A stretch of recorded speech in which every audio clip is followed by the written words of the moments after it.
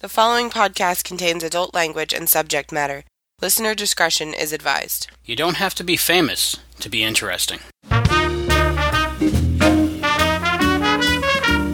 You are listening to A Conversation with Albie. This is episode 4, John G. Weir Jr.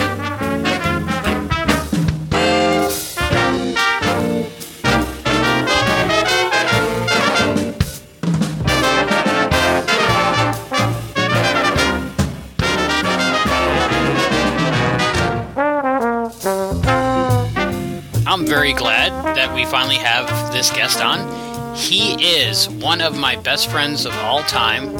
I love spending time with this guy. He's a great guy.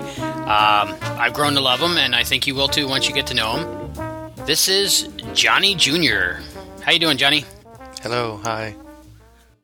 This is what we like to do on this show. We like to start at the beginning. So I want to find out all about your life before we met. You were born September 18th, 1969. Where was that? Massachusetts. What part? Saugus. Saugus? Yes. Where's that by? Salem. Ooh, like the witches and stuff. Yeah. It's the border of North Salem, then Saugus. How long did you live there? Do you remember Massachusetts? 13 years. So, wow. So you grew up as a kid there? Pretty much. What's your earliest memory? Probably, God, I don't know, the day I was born, I remember the doctor dropped me. And I slipped on the floor. So that's the problem. Yeah, it could have been. It all stems from that. I guess. It might have been. Yeah, I don't disbelieve you there. Well, they didn't have gloves back then. I don't know. So they couldn't catch you right, or they couldn't hold on to you? Yeah. And now I'm thinking, I don't know, probably living in the projects. Living in the projects? Yeah. You grew up in the projects? Your family didn't have a lot of money? Not very much. I know your dad was in the military, right? In the Army, yeah. That would be John G. Weir Sr. Senior, that's right. And your mom's name? Florence. People call her Flo, or what do they call her? My dad called her Flossie. Aw, that's cute. Yeah, everyone else just called her Mom. You got siblings, right? I think so. 2 sisters? Oh, sisters, yeah. Yes. I got sisters. I know one of them, Catherine. Yeah. And then the other one's name? Julie. Julie. Yeah. Catherine Marie and Julie Ann. Julie Ann. Tell me, what was it like growing up with a couple of sisters in the projects? Picked on them all the time. You picked on them? Yeah, all the time. Drove them crazy. You feel bad about that now? Not so much. It was a lot of fun. Yeah? You know, it was all good, you know. I was never mean to them. I hope not, anyway. Just picked on them. Yeah. You still loved them. Yeah, I remember it was Kerwin Circle, the project we lived in. I remember my grandmother lived there. She moved in there when they were first built. Her and, I guess what would be my grandfather at the time, because I never really met him. It was built the year, I guess, after World War II. So when he got out of World War II, I guess they got their first apartment. And it was real nice. But, you know, going to the 60s and 70s, it turned it into the projects, and it was pretty run down, and it was like the ghetto. But I remember it was called Kerwin Circle, and growing up there, and my grandmother had a place in there, and my mom had a place with my dad and my sisters. That was probably as far back as I remember. That's nice, the family all living together. As I remember, all I wanted was a big wheel to get around, and I brought it, and I rode my big wheel to the playground that was in the park, the Kerwin Circle, all in that neighborhood or whatever. And I wasn't paying attention and playing, and some kid stole my big wheel. The first day you had it? Probably the first week. And it's pretty bad.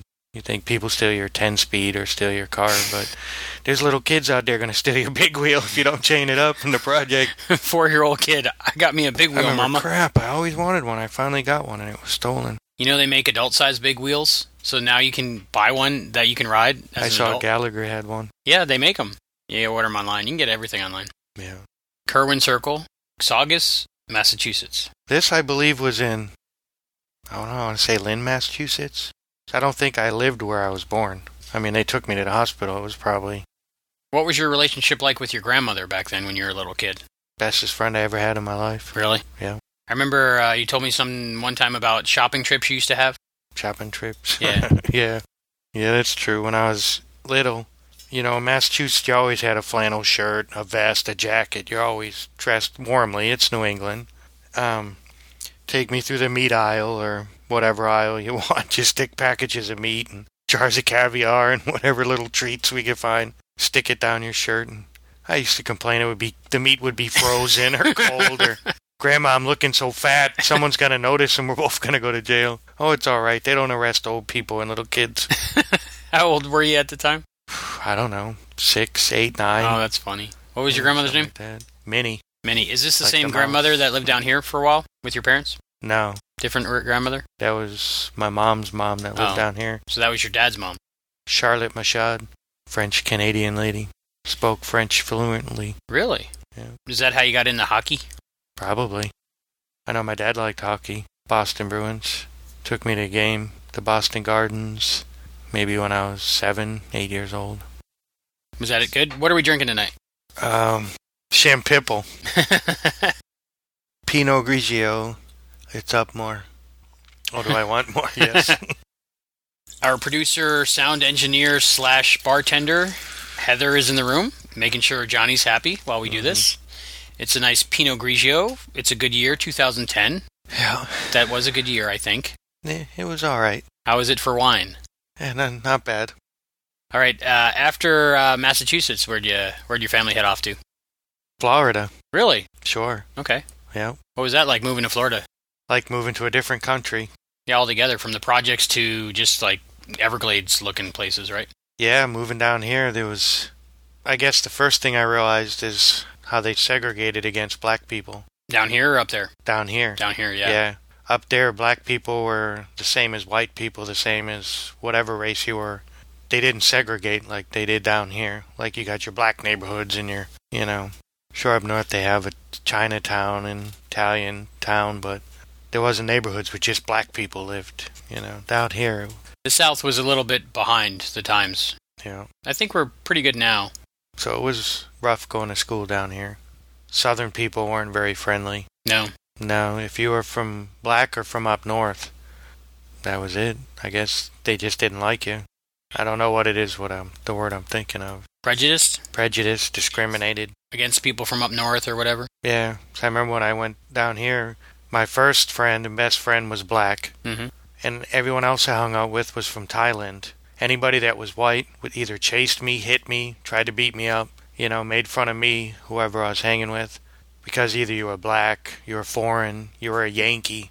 It was like kids had the cowboy boots and the belt buckles and the rebel flags and, Some of they them were still really do. bad like that. It wasn't like, I know all of Florida ain't like that, but maybe it was just the area I was in or the school I went to. At the time.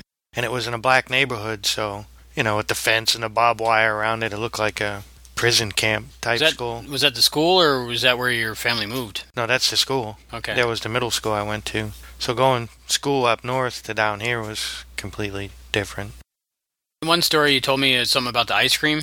Like, I known you for... How long have we known each other?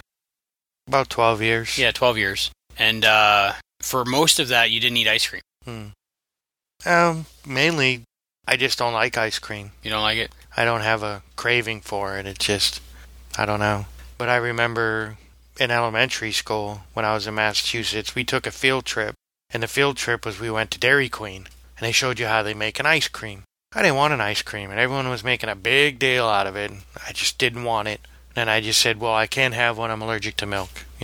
Everyone understood. Nobody left me alone. Everyone made a big deal out of it. Center of attention. I'm like, it's the most ridiculous position I've been in. It's bad enough I got to go to school. I got to do what I got to do. I'm trying to do the best I can.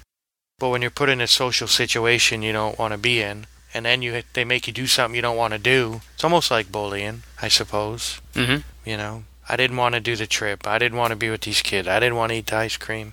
I'm very antisocial, keep to myself, even as a kid, Why it sticks out in my mind is because when we were first friends, I didn't know about this. And, me being nice, I don't know if you remember this, I just bought me an ice cream cone because I was pretty fat and I ate ice cream cones. And I just bought you one. And, you didn't know what to do. And I held it outside the window for like a half hour. I'm like, what am I supposed to do with this stupid thing? And it all melted all over the my place. hands. I don't know why. That was the first ice cream cone I've had in, I don't know, since I was in 3rd grade. And I didn't want one then. And here it is 20 years later.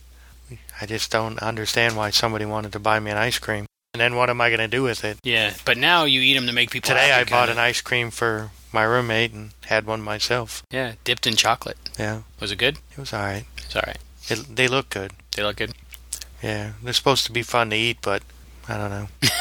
Not the best time of my life. I'm just eating it. Can't wait to get it done with. My hands are all sticky. That was wonderful. So you don't like ice cream. What about bubblegum flavored ice cream? Don't hate it. I hate bubblegum. Yeah. Anything. Bubblegum. Yeah. So let's go to high school. What was high school like for you? High school? Yeah. High school. You went to Cape Coral High School? Yeah. Oh, we're out at middle school already? You got anything from middle school? Middle school? Yeah, like I said, my first best friend was black. And to fit in, you have to shave your head. Because I had even long hair as a little kid. And that was a big standout when your skin's pearly white and you got long hair. And you park in the car with your father, and you got these little redneck kids running around, and you really stood out. And it's like the first thing you got to do is shave your head. So I shaved my head, and then everyone called us the Buzzard Buddies. We were the only two kids that would hang out that liked each other, and we both had shaved heads. And then the second year, I became friends with these Taiwanese kids, and I'd go to their house every day, all the time, and we would practice martial arts, moves, weapons, just odd things. We'd watch Kung Fu Theater back when it was, practically a live show. And then his mom would make all this Taiwanese food. And one time we had this big bowl, and then we all had these bowls, and we sat at this traditional type table and this whole setting and the chopsticks, and we're just eating away and find out we each had our own beef heart. And it was quite delicious, but, very different. And their whole house was decorated Asian style, and you take your shoes off, and they had their Buddha, and they put their fruit out in the front yard to feed the gods, and, it was really, interesting to have as friends. And hanging out with these kids, the first time I ever skipped school in my life was with my Taiwanese friends, and I believe it was in 1983, I can't remember the exact date, but they were advertising for weeks ahead of time. MTV, music, television will be on television for the first time. Don't forget to tune in. And it was the very first day I skipped school. It was the very first day MTV was on the air. And they only had 3 videos. We got to see Duran Duran. Her name is Rio, and she's dancing in the sand like 50 times that day. Golden Earring, Twilight Zone's the song Twilight Zone. Then the Buggles, Video Killed the Radio Star. Video Killed the Radio Star, yeah. I was watching that day. Because I remember, I was younger than you at the time, but I would think so, yeah. Because I'm still younger than you by a little bit. Yeah. Haven't quite caught up to you yet. But I remember watching the test pattern signal for a few days before it was coming on. Oh, yeah. Yeah, they just had like the Moon Man and the MTV flag. I saw the very first video, the very first day. Wow. Very first hour. We were like, MTV. Yes. After that, forget it. We were kind of the MTV generation, really. Mm-hmm. I mean, Generation X, I guess they call us. They used to play skits of Betty Hill on there, the young ones from England, everything rude, crude. Didn't pay the telly tax. No telly. But now they play everything but music. If you want to see a world premiere video, you got to go on YouTube. They had to come out with MTV2 for the music. Now MTV2 is a drama station. Yeah, reality shows or dramas. So if you want music, you have to buy a CD. I guess. VH1 used to be music after MTV 1 and 2 stopped doing it, and then no music on VH1 anymore. Yeah, I remember. So music a big part of your life growing up? Yeah. First time I listened to Iron Maiden was in Florida in middle school. 1983, Peace of Mind. You like Iron Maiden? Yes, I do. This is very much so. It's funny asking you these questions because I know a lot of the answers because we spend a lot of time together. I know. Yeah, you got me into Iron Maiden too, which I'm grateful for. And have seen twice. Yeah, I've seen twice thanks to you, and hopefully again. Oh, yeah. Yeah, without a doubt, right? March 2013. Even Heather. And or April. Yeah. April went last time. Yeah. April. No, in April. In April. Enough wine. I mean, in April, yeah. In April, Heather went. Heather went, yeah. So we all went. April's a common name because it's the best cat I ever had in my life. Your favorite cat? Yep. Maybe not your favorite, your first. Well. It's hard to say favorite. Bestest cat. Bestest cat. Lived 21 years. Wow. For a wedding present, all my sister wanted more than anything in the world, my older sister Catherine, was April. I remember that. Mm-hmm. I was like, okay. Coincidentally, at the time, it was 96, I believe, and I lived in employee housing, South Seas Plantation, Captiva Island down here in Florida. And, of course, no pets, so I had to find a place to put her. And my sister wanted her. Had her for 12 years, I want to say. Wow. Yeah. And I had her for about 10. She had her for just about 12. You're very good with animals. I never met April, I don't think. Did I? Did your sister have her at her house in Cape Coral? I think you might have met Maybe. April. She was pure black Siamese cat. Maybe once. Beautiful. Yes. Green eyes, black fur, very short hair. Her name was April Wine. April Wine. Mm. Yeah. Like the band. You're April very good Wine. with animals. They're like a big part of your life. Very much so. Always had pets. So we're out of middle school. Thank God. Beef hearts. They used to paddle you back when I was in middle school. Yeah, this state was really backwards. I remember sitting in the office going, God, I wonder who's going to paddle us today. It was either the dean or there's the assistant principal. And I remember the dean was huge. He was big. And he'd take pride. He'd have these fiberglass paddles and try to break them when he's paddled you. And that would take a lot of force. Nowadays, they would go to jail. Would they? Yeah, it's illegal. I remember going, wow, that stung real bad. Back then, that was one of my biggest disappointments with the educational system down here, is they were 100% focused on discipline and 0% focused on education. Yeah, I didn't learn crap. It was like a prison, not like a school. Yeah. But totally different nowadays. Pretty much. Luckily, they make laws eventually. I can't believe they paddled. And I remember there was a smoking section for students. This was middle school. That's when you know you went to You're school like a while 12, ago. 13 years old. But I don't think you had to be 18 to buy cigarettes until like the 80s, I want to say. Yeah. Back then, it was Like, good for you. It didn't matter. Right. I mean, it was shunned upon, but like, kids can't drink coffee, but there's no laws against it. I remember buying cigarettes Yeah, when me too, 13 when I was years old. 15. I remember going to the gas station buying Playboys. Yeah, give me the Playboy over there and a pouch of beat not chewing tobacco. Like, I'm 13 years old. Whatever. It was a different time back then. You think so? A little bit. Nobody really cared, I guess. Yeah, now, totally different. But, I remember I'd go to liquor store, 12 years old, and my mom wanted me to get some gin. Here you go. I would buy a little bottle of gin. You're going to bring that home to your mom, right? Oh, of course, because if I opened it, she'd know. Okay. And that worked. Nowadays, it's... Forget about it. Yeah, we ID and the name tags and the... If there's somebody in your car in the parking lot that might be under 21, you can't buy it. Yeah. If there was an age limit back then, it wasn't enforced.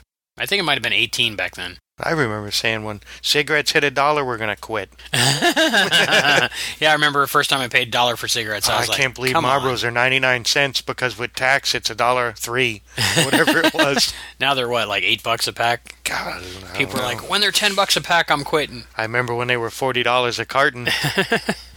That'd be $4 a pack probably. I guess. Oh yeah. No, $2 because they're 20 in a carton, I think. 10 in a. I haven't smoked in so long, I don't remember. I need a smoke. So high school, you were smoking Marlboros, drinking gin, chewing beech nut tobacco, had a shaved head. Oh, this was before high school. Oh, this is before this is middle school. Yeah. Okay. Yeah. I've been doing smack since the 3rd grade. No. All right, 4th. That's more like it. Good. So, then what happened? In high school? Yeah, let's go to high school. Okay, so we came down here, Cape Coral, probably,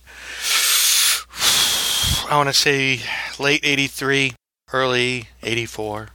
Started Cape Coral High School. Very first year it opened. Very first high school in Cape Coral. Now we've got 22 high schools, I think, in Cape Coral. More high schools than McDonald's. I don't know about that. We had about the same? 47 McDonald's, I think. Oh, that's true. Yeah, 183 Publixes. Walmart, forget it.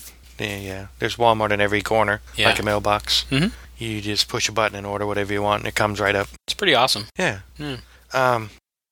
First year, Cape Coral High School opened. Wasn't very big back then. It was just the main building. Just over 500 people. I remember no black people. Big controversy. We have to have black people in this school. Mm-hmm. Can't be just white. Which I'm fine with. That's nothing wrong with that. Black people should be able to enjoy Cape Coral too. Yeah, I remember. It wasn't like segregation. They were allowed to come. It was wasn't just they didn't live segregation. around They here. just didn't live here. Right. Yeah. Forced busing, I think it was the thing that they did back then. 3 buses, 50 on each bus, brought 150 in. I remember when I was in high school, 500-something people, all the years I was there. Ooh, one girl got pregnant. Yeah, now there's a daycare center. Now it's just the thing to do. I'm not saying it's because they bust black people in. It could be coincidence. But when I went to high school, nobody was pregnant. Mm-hmm. Nobody carried a pistol, you know. Nobody did coke, crack. You know, there was nothing bad, no pill popping, you know. People might have a couple beers from their dad's garage, occasional doobie.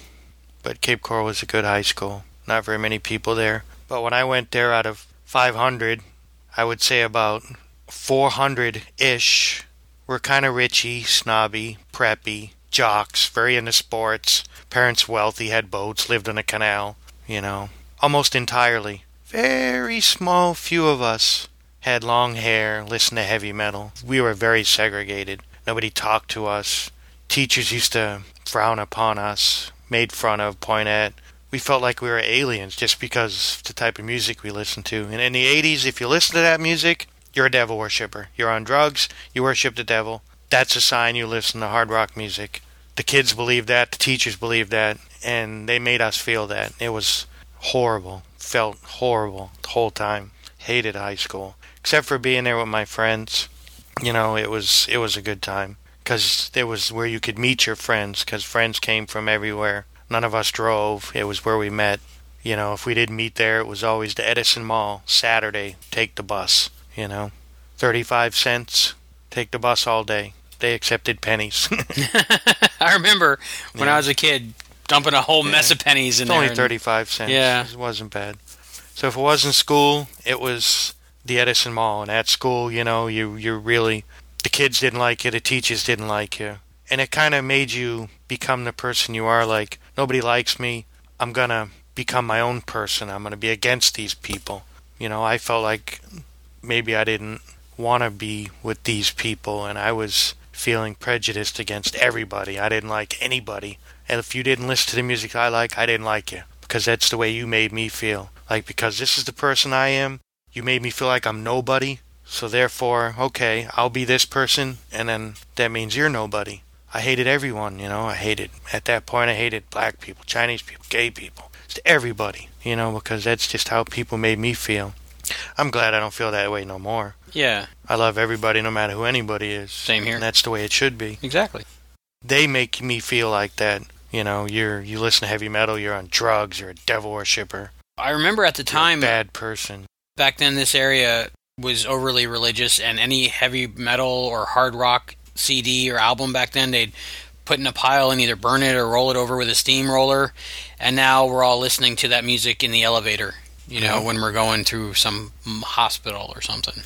That's why, for example, Iron Maiden didn't come to Florida for 14 years. Can't blame them. Over several tours, they say we come here, it's just so not worth it. We don't get radio airplay, we get no acknowledgement, we get no commercial advertisement. All we do is either get sued, we get protested. It's just hate mail, and it's just overwhelming. They say it's horrible. It's almost hard coming to the United States because of religious people, and you know. And meanwhile, nicest bunch of guys you ever want to meet. Ever. None of them do drugs. They're all married, have children, very successful. Nico has a great restaurant. He owns a restaurant. He's also an instructor for professional golfers. The singer himself was an Olympic fencer. Pilots the band on his own airplane. Was a pilot of British Airways. I remember you had to get a haircut to work for him, right? Oh, sure. Yeah, I remember seeing that. They're the most successful, drug-free, family, caring. I mean, they're just phenomenal. They've been around since 1978. They just like to play good rock and roll music, you know? Yeah. Some heavy metal guitars and drums and they're like music. The music we play is just a stage show. It's just for entertainment purposes. People back then hated Kiss, and now they're like on every kid's toy, you know? It's amazing what a few decades will do.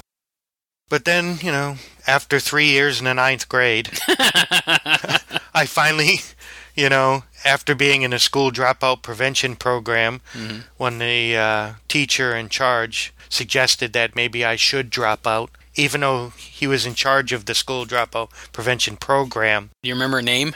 No, I don't remember, but he's like, all I remember was, this is my job to keep you in school, and I can't believe I'm actually asking you, please leave school.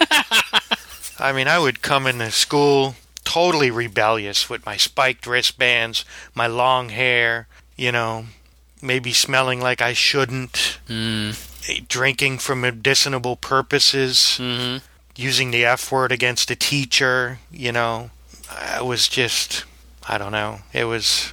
A little unruly as a child. Yeah, it was pretty bad. And being there was only 15 of us like this in the whole high school, we all ended up going to vocational school to finish out our high school, which I had done, which is the place where I got my first tattoo. Was that one of the classes, tattoo artistry? No, it was for VCR repair. TV and VCR repair. Good thing I got a diploma on VCR repair. I'm going to make $1 million nowadays. Very useful now, right? Yeah, very useful now. Okay, my next question is, were you ever able to repair a VCR? No. I know you, and technology and you do not mix. No. It became... I didn't know there was a written test. I thought I had to fix one, which I successfully... with the melting silver stuff and the... Soldering a resistor. Yeah, I took one out and put one in. That's pretty good. Yeah. That's how I fixed your TV. I just did it like 13 times. It seemed like it worked, but I didn't know there was a written test. Oh. There was Ohm's law, scientific calculation. I said... Pfft. The only thing I remember was a guy was Vietnam in the class, had a plastic leg. Teacher or student? Student. Chasing me around the classroom with his leg, threatening to beat me to death with his leg, as I can outrun him, in the middle of getting my hand tattooed in class. Which tattoo is that one? The one on my finger. The cross on your finger? Yeah. Okay. Needless to say, I didn't pass the class. So. Did you ever end up with any sort of diploma or document? Yeah. I ended up getting a GED. I think it stands for Get an Education, Dummy. But I have one now. So you got your general equivalency diploma. Yeah, that's and good. A GED. So that works. All right, so then you're finally out of high school. You're out of those guys' hair. Am I out of high school yet? Well, high school, like I said, was good with my friends. We had a band in high school. Oh, what'd you play? Bass guitar, because it was the easiest to learn. You still play? Not so much. I was the worst member of the band. I remember. The drummer kept teaching me how to keep up on the bass, because apparently the bass and the drums follow the same beat. Oh. They're in line with each other and keep the beat, and then the guitarist follows what the singer's doing. So it's kind of a... I remember the band's name was Anubis. Anubis. Egyptian god of the dead. Yes. And we did all Iron Maiden remake songs. And we only played once as a band. And I think it was New Year's, 1985, 86, and we played 2 minutes to midnight, 2 minutes before midnight. Oh, that's awesome. How did that feel? I mean, being a rock god for that instant. Hey, that was pretty cool. Yeah. Yeah, it was pretty cool. I mean, we were always kind of a band here and there. We played a couple songs here and there, but that was the only time we ever played for people, which was kind of nice. Yeah. But we always, hung out and jammed together. That's cool. Played, I remember... A guy, Joe Murphy, was in the band, and he played drums, also played saxophone and keyboard. Wow. Yeah, he was really talented. And Brian Richmond played guitar, and I remember he was literally a nutcase, because after, a year after that, he went to Lee Mental Health, and they wouldn't let him out for 3 years. I remember my dad took me to visit him. Ultimately, he ended up being the roommate that I had, that you met. With the... Oh, and he said, can you turn it down a cut in hair? Yeah. And I was like, really? He just said that? That was him. He was the guitarist in the band. Cool. We'll get there, but that's cool to put the face and the name together. Yeah. He goes way back as far as people that I've known. Mm-hmm. And back in the day, he was cool because he was the smartest kid. He was one of those kids that got straight A's no matter what he did. Remembered everything. Really smart. He could play guitar like he was born with the gift. I mean, he could really play guitar. But I remember through high school, and he was one of the people that set heavy metal people that gave him a bad name. Because all he did, he would work out, and he would just like buy these satanic books and read about the devil. And, you know, he acted like a devil worshiper, even though he wasn't. He was a false, you know, like... A poser? A poser or whatever, Yeah. but it was, yeah, bad. But he was a whiz at everything he did in school, instruments. But he was a jerk. Second biggest jerk I ever met in my life. I seem to remember him being so. Yeah. From what little I saw of And him. he wanted to beat up John Larson for using the bathroom. Nobody uses my bathroom. Roar! He should have used his car. He was an asshole. But I've just known him for a long, long, long time. Yeah, well, you know what they say. You can't pick your friends. Or can you pick your friends? I'm not sure. Well, you can pick your friends and you can pick your nose, but you can't pick your friend's nose. That's it. So, you're out of vocational school. Oh, now I'm out of vocational school. Yes. Yeah, well, I wanted to go to vocational school because my dream at that time was I'm leaving school, I'm going to work, and I need to have some kind of degree in electronics, which apparently at that time was the VCR and the television repair. It was a basic electronic because I wanted to work the lights for Iron Maiden. They had, at that time, a British road crew and an American state road crew. And I figured if I could just tour with Iron Maiden the rest of my life, you know, as an electrician and work with lights. But me and electricity do not mix. Mm-mm. Another childhood memory I remember that I haven't thought of in a million years.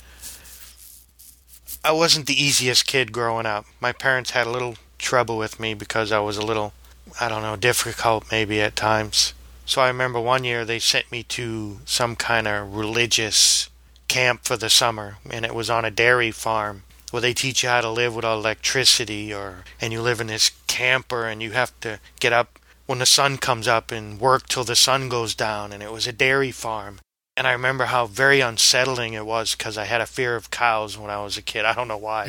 They'd just be these big chomping monsters. I mean, when you're in a project, you don't see too many cows moo. You're like, whoa. Yeah, the cows you see are on your Big Mac, horrible. right? Did you like it there? The smell was horrible. Hundreds of cows at the break of dawn when you open a barn door up. Holy crap with the smell. It was real bad. I got to see how they made veal. Yeah, and these poor little cows, and I cried, and I remember how much it hurt my feelings. And it was, I remember somehow they had some turkeys come in, and they had them on the conveyor belts, and they tie them up upside down with the bags on the head, and I'm like, oh my God. They got the propeller from a helicopter chopping their heads off. I think it was a guy one at a time. Oh, really?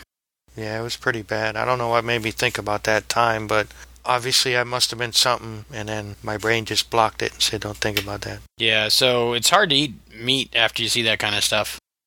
I don't eat veal myself. No, I don't either. No, I don't eat baby anything. I try not to eat anything with a face, but if I do, it better not be a baby. Speaking of a baby, we just You're having a baby. Well, yeah, we're having a baby, Serenity Lynn Burge. Yeah, little girl. Our first Barren Space production offspring. But today we found, Heather found a little baby kitten. That's right. And what did we decide the name would be? Wash? Worf. You wanted Worf. I wanted Curzon 47 Dax. Yeah. And Heather wanted Wash. So we compromised. And Berkey wanted... What did Berkey want? Q. Frankie wanted Spock. My suggestion is the mother of the cat, whose cat should be owed to the person whose life they saved. Spot? No. Data. Heather. Name the cat Heather? I probably just didn't make any sense, Yeah, I know. I don't think In other words, not only is she the kitten's mother, she saved the kitten's life. She did. That cat's life and Heather are now the same. And if Heather says Wash, that cat should be without a doubt be called Wash. I agree with you 100%. And if you want to call it Curzon, Maybe as a nickname. then you Curzon all you want.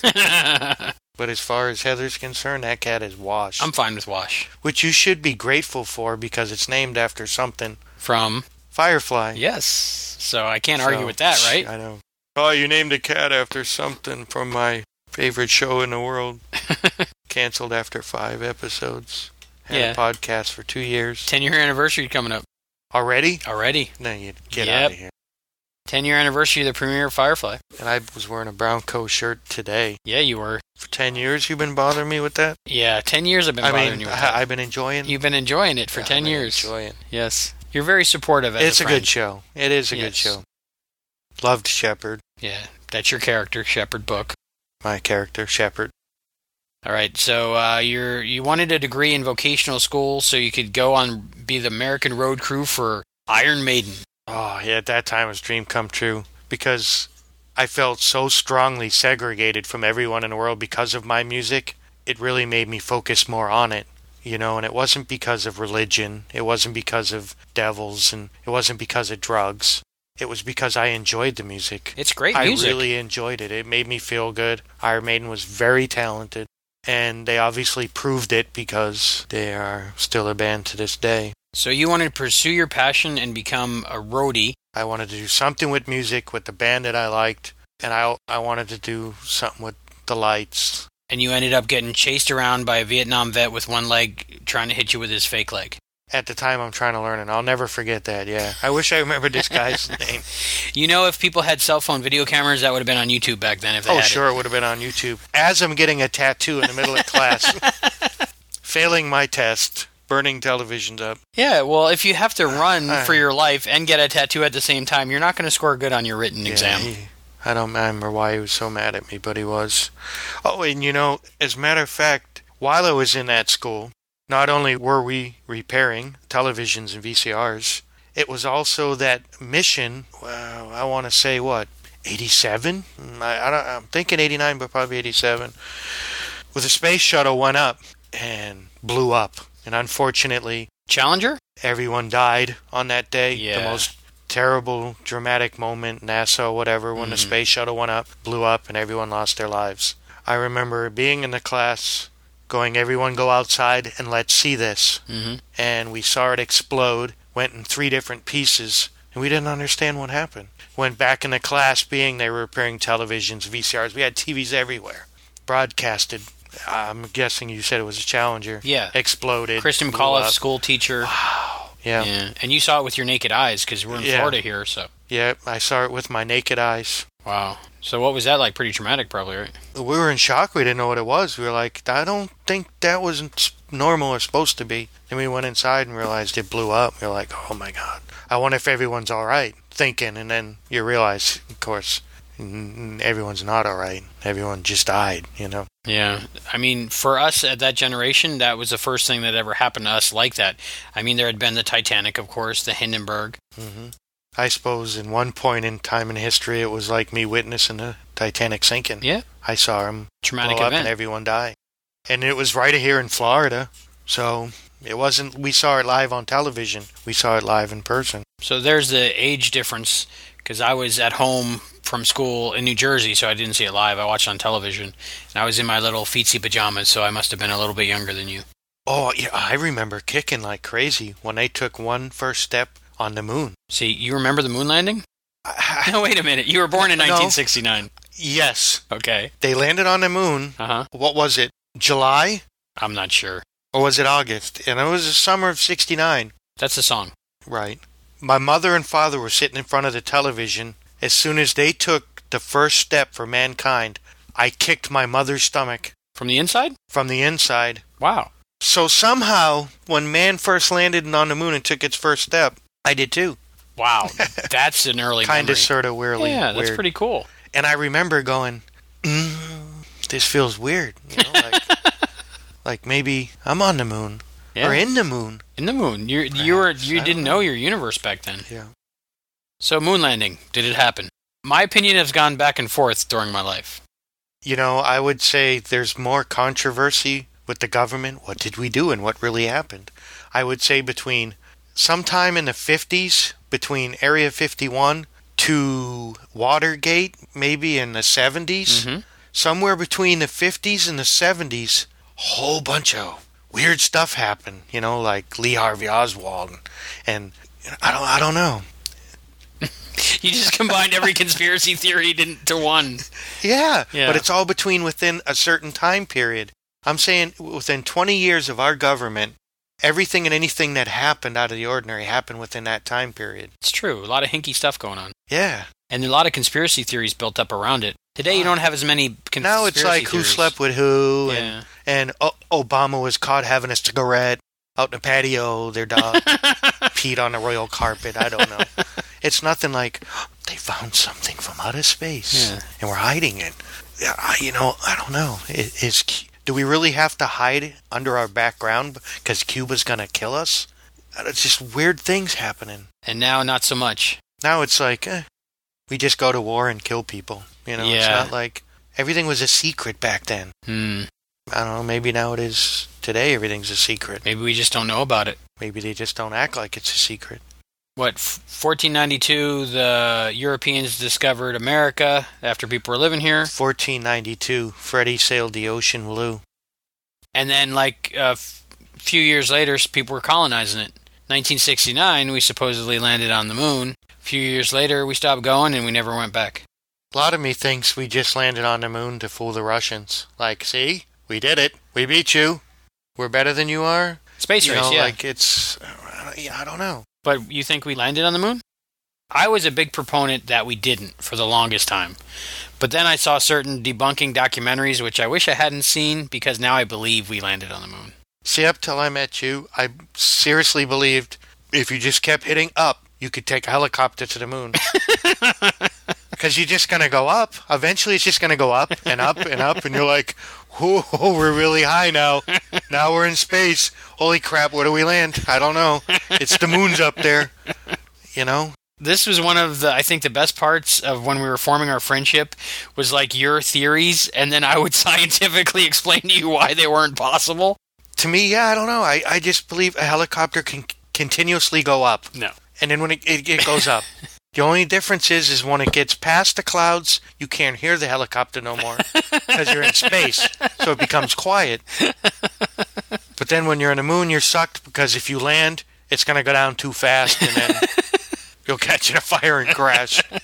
Yeah, there's no fire on the moon. There's no oxygen. But for at least 30 years, I really believed you could, It makes sense, right? Because you're going up and the moon's right there. You just need one of those army helicopters, the really big ones. Right, and maybe some oxygen. Yeah, and they wear the big face mask with the hose coming out of it. But the way helicopters work is their propeller. And then I saw a document on my TiVo records documentaries about Egypt all the time. Oh, I love those. I like that. Love those. And there's actual hieroglyphics of Egyptians that drew actual helicopters. Mm-hmm. That, for me, to this day, baffles me. How does an Egyptian 2,000, 3,000 years ago actually draw a helicopter? Where did he actually come up with this idea? I mean, I could go on a million miles about this. And then I'm thinking, that's by the land of Jesus and gods. And I had this theory that Jesus took a helicopter to the moon. And I don't know. I could just think of stuff like when it becomes a religion and aliens and helicopters and then hieroglyphics of helicopters and You want my opinion on helicopters 2,000, 3,000 years ago? It's possible. I think they totally could have helicopters. There's no reason why they couldn't have helicopters. If a guy in 1900 whatever invented a helicopter, there's no reason that somebody in Egypt back then couldn't invent a helicopter. I just watched a recent documentary on the History Channel, 2012, in the last couple weeks, about how there's certain air currents throughout the globe that are currents that constantly flow, that they knew if these currents, that if they can get up into them, the currents would take them, that there was cross-continental travel from let's say, Africa to South America thousands of years ago. For instance, in a special, they had an Egyptian coffin. A mummy was buried with tobacco that was only and strictly only origin to South America. 3,000 years ago, how did these plants from South America get to Africa? I believe we totally had global travel back then. See, you know what it is? People right now, they see our current level of knowledge and technology, and they look back a couple hundred years, 300, 400 years, and they go, well, if we were at this point 400 years ago and we're at this point now, then 3,000 years before that, we were on a graph exactly that far backwards and behind. But societies don't work like that. Societies evolve, gain knowledge, and then something happens and they lose some of it. And then they start over, and then they lose some of it. Yeah. And then they start over. Kind of like a wave in the ocean. Yes, exactly. You go up. Humans left Africa around 50,000 years ago. and we know about 3,000 years of our history. Mm-hmm.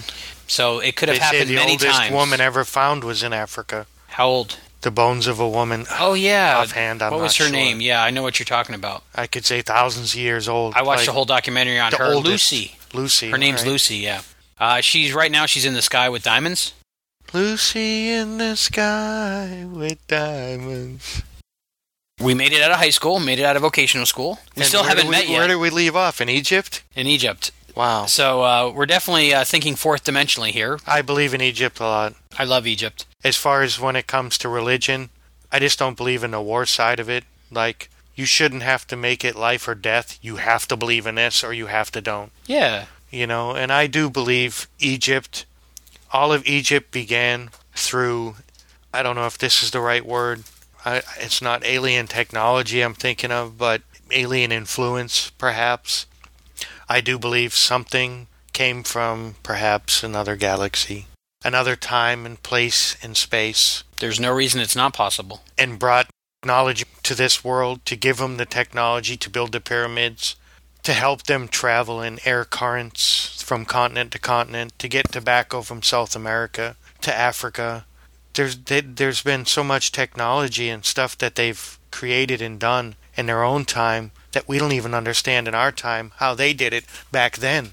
There had to have been some kind of influence of something, whether it's somebody had a dream or a genius was born back then. There's smart people or back then. Or God-like people, or some kind of alien influence. You would love Stargate. Something. It was all about how the Egyptian gods were actually aliens and influenced culture. That's something to check out. Stargate SG-1. And maybe? if it is a god, they're not going to tell us. They just hoping that we want to believe on our own. That would make them take us into consideration. Maybe we're part of them. Pyramid power. You know, I don't know. To me, religion and aliens and Egyptians are all the same. Somehow, one way, one form or another. Somehow they're all connected. I believe Jesus wasn't the Son of God. That when he actually went from town to town and cured people, he said he had something that would cure how they feel, back pains, diseases, gave them some kind of powder that came from the angels. I believe it was equivalent to PCP, that maybe he had angel dust. You give that to anybody who's ailing, aching, paining, you give it to them, they're flying on the moon. Next day they feel like they're going to die again. After the guy leaves We town. need to crucify this guy. This guy wasn't the Son of God. Perhaps he was a drug dealer.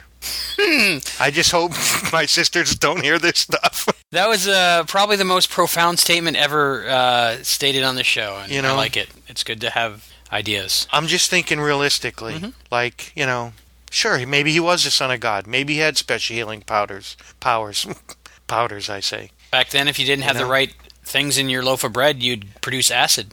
So Sure. it's very possible. If 3,000 years ago, some peasants crawling on the ground with backache and you gave him PCP, thank you, God. This is the best I ever felt in my life. And if the guy happened to eat somebody else's face off, he would be a demon. Eventually they catch up with him. They crucify him. You know, listen. What you're doing's not so cool. Yeah, you know, what you say and what you do is I don't know. Whatever you're giving these people, whatever they're sniffing, whatever they're smoking. Had something to do with vampires because they were drinking his blood, I know, and his blood was please, I mean, made out no of pun wine. intended to God, you know. Even though at times Jeebus has forsaken me, you know, I still need fuel for my mule, gas for my ass, you know. You're a young adult, you're out of vocational school. What do you do? Where do you go? What's going on in your life? Are you still living with your parents? Did you move out when you were 18? No, when I was 17, I left home and moved to New Hampshire. Stayed with my cousin, Darlene, in New Hampshire. And I worked at a department store. And I stayed there with my cousin for the summer. And then I hitchhiked from New Hampshire to Massachusetts to go back to where my grandmother lived. And then while hitchhiking from New Hampshire to Massachusetts, I ended up meeting somebody. And he seemed like a nice guy, and we drove around from state to state, went to New Hampshire, Massachusetts, Maine, Went from like college campus to college campus, from party to party, to where all big events were, concerts, people, different events. Just kind of went around for the summer in New Hampshire. Ultimately, at the end of the summer, I ended up at my aunt and uncle's house, who lived in Massachusetts, who bought me a plane ticket back to Florida, where I came back to Florida, ended up getting an apartment with a friend in Cape Coral. His name was Dan, guy named Dan. Kind of a redneck guy, loved fishing, had a beard, loved going fishing. And at this time I was still under 21, so I couldn't buy alcohol. And my neighbor, who lived next to me in his apartment complex, was a little older. So me and a friend of mine that I had went to high school with, John Jansen, wanted some beer. So we went next door, figured we'd ask my neighbor for some beer. Get in there, his wife's like, well, he's taking care of some business in the room with some friends. I figure, well, whatever the business was, whatever, we'll wait. And then he'll take us out and buy us some beer, because we weren't old enough to buy the beer. Next thing I know, there's about 200 cops there, breaking the doors down. Everyone had a shotgun in their back with a cop's foot on the back of our head. This is as you got there, pretty much. As I got there, relax. Yeah, his wife's like, just wait a few minutes, he'll take care of his business. When he's done, I'm sure he'll run up and buy us some beer. Apparently, he was a coke dealer, marijuana dealer. Multiple pounds of each was being, how you say when the cops have a tail on you and they're... Surveillance? There's a surveillance on him. He was watching his business. And apparently they had a raid planned to raid his house and arrest everybody. The wrong place at the wrong time. I was just his neighbor, wanted some beer. Anyway, we all got shackled together, chains on all our ankles, thrown in a big wagon, take the Lee County lockup. Next thing you know, 10 months later, I'm out. 10 months. For going across to the neighborhood? Just because I wanted some beer. Yeah, that really sucked. Apparently, I could have gotten a bail bondsman. My bail was $10,000. Bondsman would have been $1,000. My dad said, good luck. See you on the court date. All right, court date. 10 months later. 10 months Lee County lockup. Really sucked. You get there and I'm jumping from joy at that time. I'm like, I gotta keep a positive attitude. This is great. I'm on an episode of Cops. This will be 10 months I'll never remember. I'll remember this my whole life. I'm in prison. This is great. National Geographic. I'm learning a lifetime experience. Whatever. And everyone's like, shut up. This is horrible. This is horrible. Nobody was happy about being in jail. I was happy about it at the moment. It's an experience of a lifetime. I'm just trying to think positive, because I knew it was a horrible experience. You get to jail. They have 4 cells per unit. Each cell holds 3 people. 12 people per unit. Yeah, there was 12 people. 12 black people. I was 13. My friend was 14. So I'm like, 14 people in a 12-person unit. Well, bedtime, lockdown, go to bed. You have to go in a unit. 3 black guys said, not my unit. 3 black guys said, not my unit. 3 black guys said, not my unit. 3 black guys said, not my unit. Cop's like, pick one. Oh, my goodness. This is bad. Okay. I just picked a unit. My friend followed me. We laid down on the floor and slept. That was fine. Nobody bothered us. We didn't have no blanket, no pillow. Just cold concrete. Sleeping underneath a black person's bed. And then it's, next day, then you have to learn about the showers and the canteen list and what you can have and what you can't order. First black guy says was, how many cigarettes you going to get for me? I said, many as you want. He goes, I'll take 2 packs. I said, well, 2 packs is fine then. This is back when you can smoke in jail, of course, Me, I just played like I'm everyone's best friend. I got along with everyone, had no problem. It wasn't a bad experience. Lasted 10 months, almost a year. It was a long time, but you just get in a routine. You get up. Have breakfast, you watch TV, you play cards, you read a book. You agree with everything everyone says. Oh, yeah, you're right, 100%. Yep. Nobody's guilty in jail. Mm-hmm. Everybody's innocent. Mm-hmm. Including you, ironically. Yeah, you gave everyone cigarettes. It's all fine. Let's see, when I got out of there, what did I do? Of course, my friend that I went there with, his dad paid his bail. he was out in 3 days. 10 months for me. Wow. It sucked a little bit. But we got out. He was still my high school buddy, my friend. He moved to Orlando. Says, well, why don't you come on up to Orlando? You can come on up with me. Find a job. I got an apartment, So I moved to Orlando thinking, well, best job I'm ever going to find is SeaWorld. Love to work at SeaWorld. Universal Studios, at that point, hadn't been open. This was 89, and they didn't open until, I believe, 1990. So I was there the year before Universal Studios opened. I'm like, well, I gotta get a job at Universal. They're hiring thousands of people. I applied for Universal, SeaWorld, Disney, everybody. I said, well, the closest place is Universal by bus from where I had an apartment and take a bus there.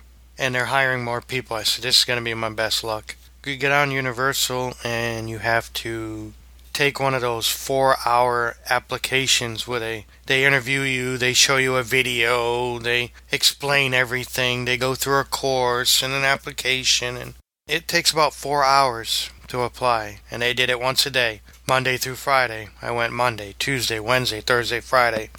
Someone said, they have a Saturday class. I said, well, I'll go Saturday. 4 hours every time. Saturday there was a guy that said, you're the only person I've seen come every single day, Monday through Friday. Then you came on Saturday. Every single day you've came here and every single day you filled out an application. I like your determination. Let me see if I can find you something. I said, well, the only thing I have for you is a graveyard shift. 10 at night till 6 in the morning, You work with fire hoses, you hose streets off, you pressure wash, stuff like that. I said, I'll take anything you got.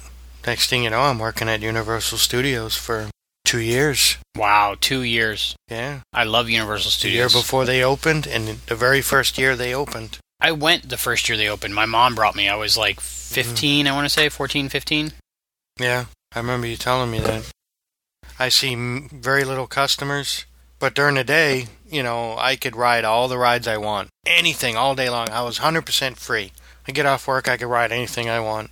But because I worked there before they technically opened, they actually paid employees from the graveyard shift to work overtime to ride on the rides to test them. Because Universal, I was insured through them, so if something happened on the ride and I got hurt or died, they weren't, liable to be sued and this and that or whatever.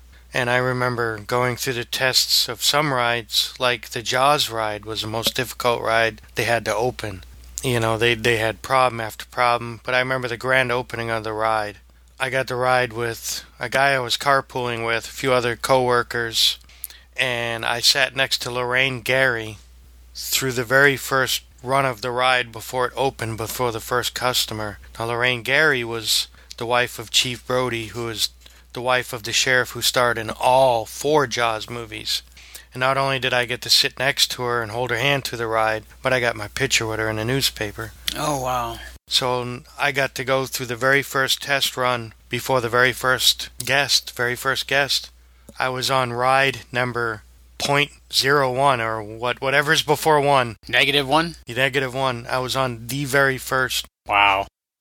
Newspapers were there. And So you met Lorraine Gary. Not the only famous person, as I remember, that you've met. no. You've told me some stories, and I'd like you to tell me again for the record. Famous people, experiences you've had at Universal Studios, late night. Universal Studios. You've met some people that I'm so in awe of that's They did all their filming at night because there was no guests there. All their sound stages. They'd open up the streets. They'd light the place up. It could be in the middle of the night, dark as can be. So many lights, they'd light the streets up. It was as if it was daytime. So they did all their filming at night. At that time, they were filming Psycho 4, The New Beginning, which was the last project Anthony Perkins did before he passed away of AIDS, who played Norman Bates, who I had a chance to shake hands, talk to, and met in person. He was in character, so he was very cold, very creepy. A year before he died, so he was very eerie to begin with. Not only because of his character, but because of the stage he was in his life. Henry Thomas, who also played Elliot on E.T., portrayed young Norman Bates, who I had met several times. Had a chance to talk to him, hang out with him. Rode in his IROC with him. had some party favors with him, hung out, chilled, which was cool, because the whole time I'm thinking, this is little kid Elliot from E.T., and here it is again and again, I'm hanging out with him, which was pretty cool. One night, I was in one of the Psycho 4 trailers that usually either Anthony Perkins or Henry Thomas might have been in, but at this night was just Mother, which was what I hear was between a $10,000 to $15,000 mannequin made of real hair and glass eyes, and incredible replica of what was to be Norman Bates' mother was in a trailer. And I remember taking an hour lunch break, sitting on the couch with Mother, and somehow my stash caught on fire. And me and Mother burnt one for about an hour. And I'm probably the only person that can ever say this in the world. And Jane Seymour, I want to say, played his mother, who also played Medicine Woman. Yeah, Dr. Quinn. Oh, I love that show. Woman. Yeah. Yeah. I was on the entire set, saw the Psycho house, the whole set, filming of it night after night after night, until they had the full-size replica Psycho house, hotel and everything, which they burned to the ground on the last night of filming. I'll never forget that. Spoiler alert if you haven't seen the movie, right? If you haven't seen the movie. Well, if you haven't seen the movie by now, you're not gonna. That movie came out a long time ago, and it wasn't even the original. I'm going to try to watch that again now. Met plenty of people there. Standing in line one night, Michael J. Fox grabs my hand, shakes it. Before I could even shake his hand, he shook my hand. Asked me what radio station I worked for. I'm like, I don't work for radio station, I work for Universal Studios. But thank you, and he was like, okay, have a good night. Because there was many people. I remember the grand opening of Universal. The first week they opened, they had tons and tons of stars there. Linda Blair was there, I got to meet. Bill Cosby, Lou Ferrigno, of course Michael J. Fox, Sylvester Stallone, Dean Cain. Oh, God, so many people. Dozens and dozens of people there. And because I worked at Universal Studios, I was behind the scenes, I was by the stage, I was next to the actors or actresses. Got to meet a lot of people. Christopher Lloyd, Steven Spielberg, the Black Ghostbuster, Ernie Gary, I believe his name is. Yeah. Should have thought about this ahead of time, but a lot of people. Biff put me in a headlock. The actual Biff, which is Thomas F. Wilson. Thomas F. Wilson put me in a headlock, gave me a noogie, sat in the actual DeLorean, met Christopher Lloyd, Michael J. Fox. That's amazing. I mean, what is it like? How surreal is that working there and this happening to you on a daily basis, this kind of stuff? I just thought it was the coolest job I ever had. And I felt like I belonged there, I know they're famous people and they're in the movies, but I felt like I belonged with them, like I was the cool guy, like, hey, like Henry Thomas, hey, you want to take a ride in my IROC? Yeah, man, okay, cool. It was just, I felt like I belonged in that situation or with these people in the movies, and I really fit in, I didn't act like, oh my God, give me an autograph, and I can't believe this, and I can't believe that, and, I don't know. I felt like I fit in more in that job than I did with anybody. Because even going in a break room and getting a candy bar, and Steven Spielberg's behind me getting a candy bar. Oh, hey, how's it going? Like, I wasn't like fan and him famous person. We were equals. We were like co-workers and friends, and, it acted like, hey, cool, hi, how you doing? Nice to see you. Like, I think they felt like that from me. Like, they felt comfortable with me. And I felt comfortable with them. And, I don't know, I got to meet and talk and hang out with a lot of people. They really are just people. They're just people. Sylvester Stallone was shorter than me, and I'm only 5'6". I hear he's a small guy. In real life, he looks like or in the movies, he looks like 6'10". That's how they do it. I guess. Yeah, but when you meet famous people, like I've had a chance to work with some professional wrestlers that are considered famous. And on the inside, at first, I was like, oh my goodness, these are guys I've watched on TV for years. But they're just normal people, no different than the rest of us. So you just did that on a crazy extreme level. I mean, Steven Spielberg is one of the top 10 recognized faces in the world, I'm sure. I just feel like if you act like you're a person around a person, they're going to treat you like a person. But if I act like, oh my God, you're Steven Spielberg, oh my God, it's going to make them uncomfortable, or, you know. And now that I look back at it, I realize how lucky and fortunate I am to worked at such a cool place and had such a good time and met so many famous people there. It's incredible. Well, I know we love going back. I've been with you several times, but we'll talk about that later. A lot of times. All right, so after Universal Studios, where did your life take you? I got my bartending license. Figured I'm going to work in a bar, you know? Mm-hmm. Very touristy area, Orlando. Figure I work at a bar. Make a lot of money, meet a lot of people. To come to realize, in a tourist area, when you get your bartending license, all they want is Tom Cruise or a really hot blonde girl, you know. And I can't blame them.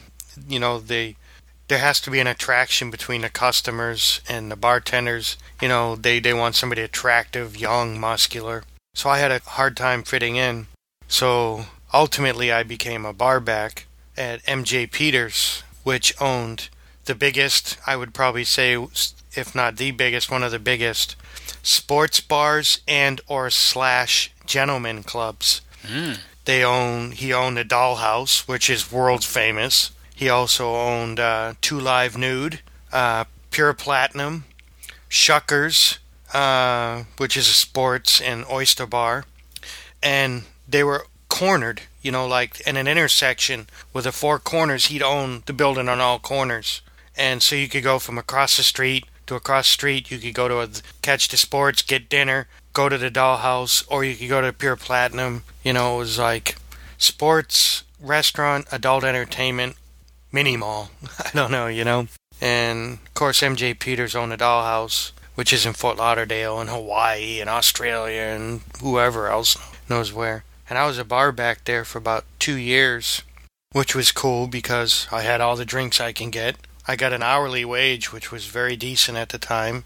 And I'd make tips, which was a percentage of what the girls made at night, which would make a lot of money. So it was like I was making 2-3 paychecks a week. I was making tons of money. Really good money. Had a nice apartment with John Jansen in Orlando. A lot of crazy women. A lot of beautiful women. Had a lot of fun working there.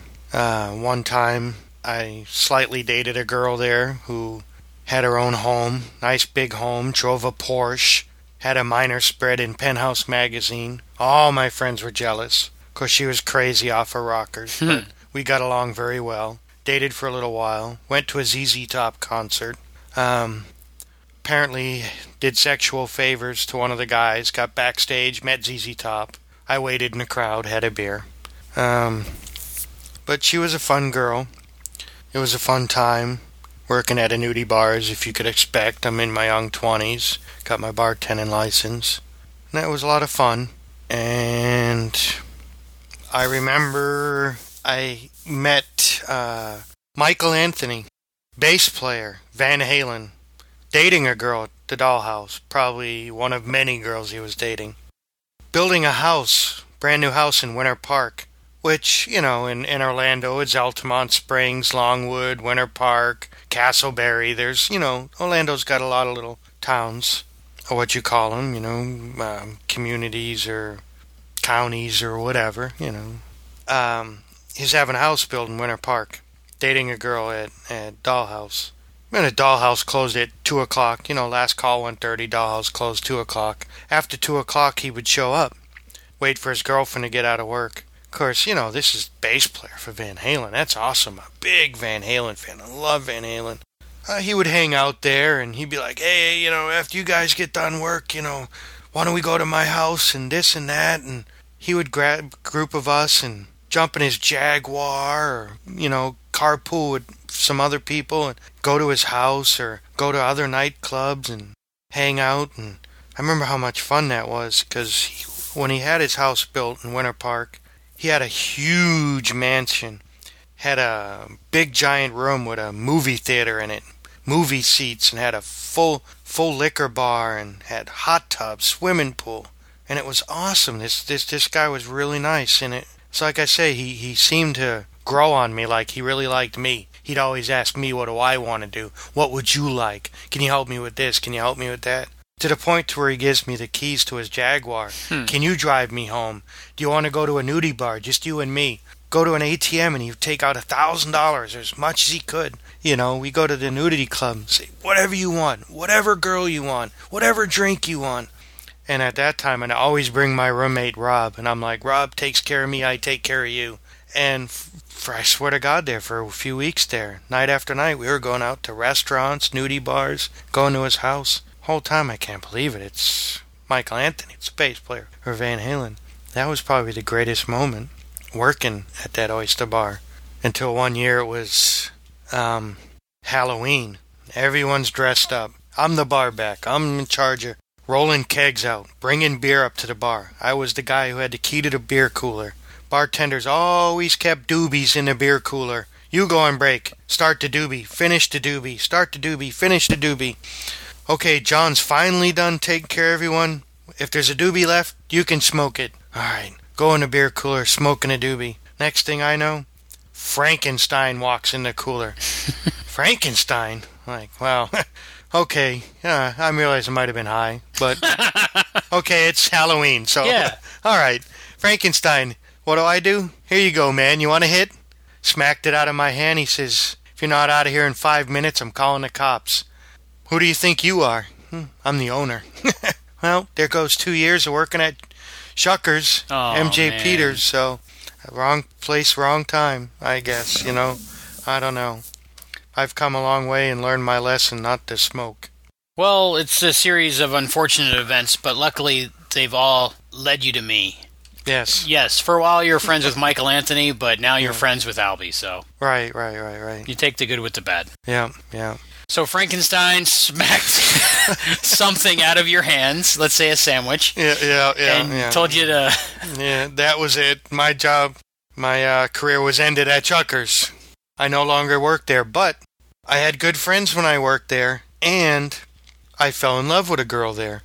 And to this day, I still love her, and she was always one of the most, important girls I've ever met in my life. I fell in love with her. She fell in love with me. Apparently the head cook at the restaurant at that time had a secret crush and love of her, who had known her longer than me. With extreme rage and jealousy, came up with a story with the general manager that he had been friends for years to sabotage what we had with lies, saying I said this and I said that and this is this and that's that. And it was either my word or his word with the general manager's word, which she had known them years more than me. So she was friends with them, and it was two of their words against my words, and in other words, they set me up, and I never seen or heard from her ever again. What was her name? Jennifer Winslow. Wow. Yep. I really, really cared for her so much, and she really cared for me. But through jealousy of somebody else and a general manager, they really did. They set up a plot or a conspiracy to make stuff up, to make her hate me. Mm-hmm. And I told her they're lying. They're like, come on, they're not lying. I've known these guys for like 10 years. Why would they lie to me? They're my best friends. I work with them. I've only known you for 2 years. Why? Well, she took their words over that. It was horrible. I didn't like that. I would believe you over them. I know every little thing about you, and you would never do anything to hurt anybody. No, so, not on purpose. Especially someone you loved. Yeah. So that was pretty hard probably, huh? Yeah, it sucked. It was very, yeah, I really liked her. Yeah. A lot. Yeah. Like a lot. Meant a lot to me. Yeah, it's hard. It's hard when stuff like that doesn't work out, and especially under such circumstances. We were friends for a long time first, and I really cared for her. Yeah. And she was very pretty, and I really liked her. I'm sure somewhere out there she's thinking of you. I doubt it, but... So I'm sure that took some grieving and stuff to get over that as much as you could. Well, after that, I was very upset, of course. When I stopped working at Universal Studios, I moved into a place with a friend of mine that worked at Universal Studios. We got an apartment together. And it was a pretty nice apartment. And in these apartments was a maintenance man. Now, the maintenance man, and this was right on OBT, Orange Blossom Trail, which is like Del Prado of Cape Coral. You know, it's like the main strip in Orlando. OBT, Orange Blossom Trail. Goes from all the way from one end of Orlando to the other. It's the main road. And he says, well, I'm moving from here to Altamont Springs, which is just north of Orlando. And at that time, my sister, Julie, had just moved from Cape Coral. She wanted to come up to Orlando. Just as I worked at Universal 2 years. And I would say the last 6 months I was there, my sister Julie moved up from Cape Coral, moved into the apartments where I lived in, and worked at Universal Studios. Oh, wow. I never knew that. Yeah, she was the girl that worked at like the hot dog stand, and she worked there for a little while. And she became friends with a girl that lived in the apartments I worked in. And the girl was a stripper and wanted my sister to be a stripper, but my sister didn't want to be a stripper. Long story short, she ended up moving back to Cape Coral, back to my parents, back down to here. The stripper ended up moving to Daytona. My sister, of course, did move with her to Daytona, which was very, very close north of Altamont Springs. Like, that was, 30 minutes away. My sister Julie moved back to Cape Coral. We're fortunate she met Mike, which she's married to now for almost 20 years. But she was friends with the girl there, whose parents was the maintenance people there, who ended up moving to Altamont Springs. And because my sister knew the daughter, I knew him. And after that, of course, I ended up working. I'm trying to patch all this together time-wise with Shuckers. But I ended up knowing the maintenance guy. Long story short, I knew the maintenance guy. He was moving to Altamont Springs. So after I got fired from Shuckers or whatever, I says, you know what? If you're moving to Altamont Springs, you and your wife, you're getting a 2-bedroom apartment, I'll go with you. He's like, I'd love it if you come with us. He was an older guy, kind of like a Frankie, but he was married and had a Mrs. Frankie. And I ended up moving to Altamont Springs with them. And this was in 1992. And the nearest thing was a shopping plaza. And in that shopping plaza was a Hooters. So I ended up getting a job at Hooters, which I ended up staying with off and on for the most part for probably 7 years. Wow. Yeah. Worked at 11 different Hooters locations, including Chicago's locations, Central Florida, South Florida, pretty much mostly Florida locations. So after I went from Universal, I went to Shuckers Oyster Bar, through M.J. Peters, which was the nightclub, which I bar-backed at the Dollhouse, Pure Platinum, and then I went to Hooters. How is Hooters different from your previous employment? Hooters was a lot of fun to work at. The girls are very pretty. They're there to look at. They're paid to make you feel good, make you feel welcomed as a customer. Not very smart. I've had Hooter girls ask me how many oysters are in a dozen. Let me get back to you. I don't know. How many oysters are in a dozen? It's happened. I hate to say anything discriminative towards women, but they're not hired for their intelligence. Right. And working for Hooters, they're like, hey, you're lucky you got a job at Hooters. Look at the scenery, enjoy it. You got no bonuses, you got no benefits, you got no insurance, you got no raises, you got nothing. Mm-hmm. You got crappy pay, crappy bonuses, no benefits, you got nothing. Mm-hmm. No vacation, you got nothing on top of nothing. Sounds like my current predicament. It's a fun job. I had a really good time. The guys I worked with are really cool because they all seem like a bunch of hard rock guys. The girls are, party girls. It was a lot of fun, but it's meant for people in their 20s. Young, right. Party, excitement, it's like the perfect college restaurant, college job, It was a good time. I really enjoyed working for Hooters. Best chicken wings in the world. We still like going there. Yeah, whenever we can afford it. Yeah.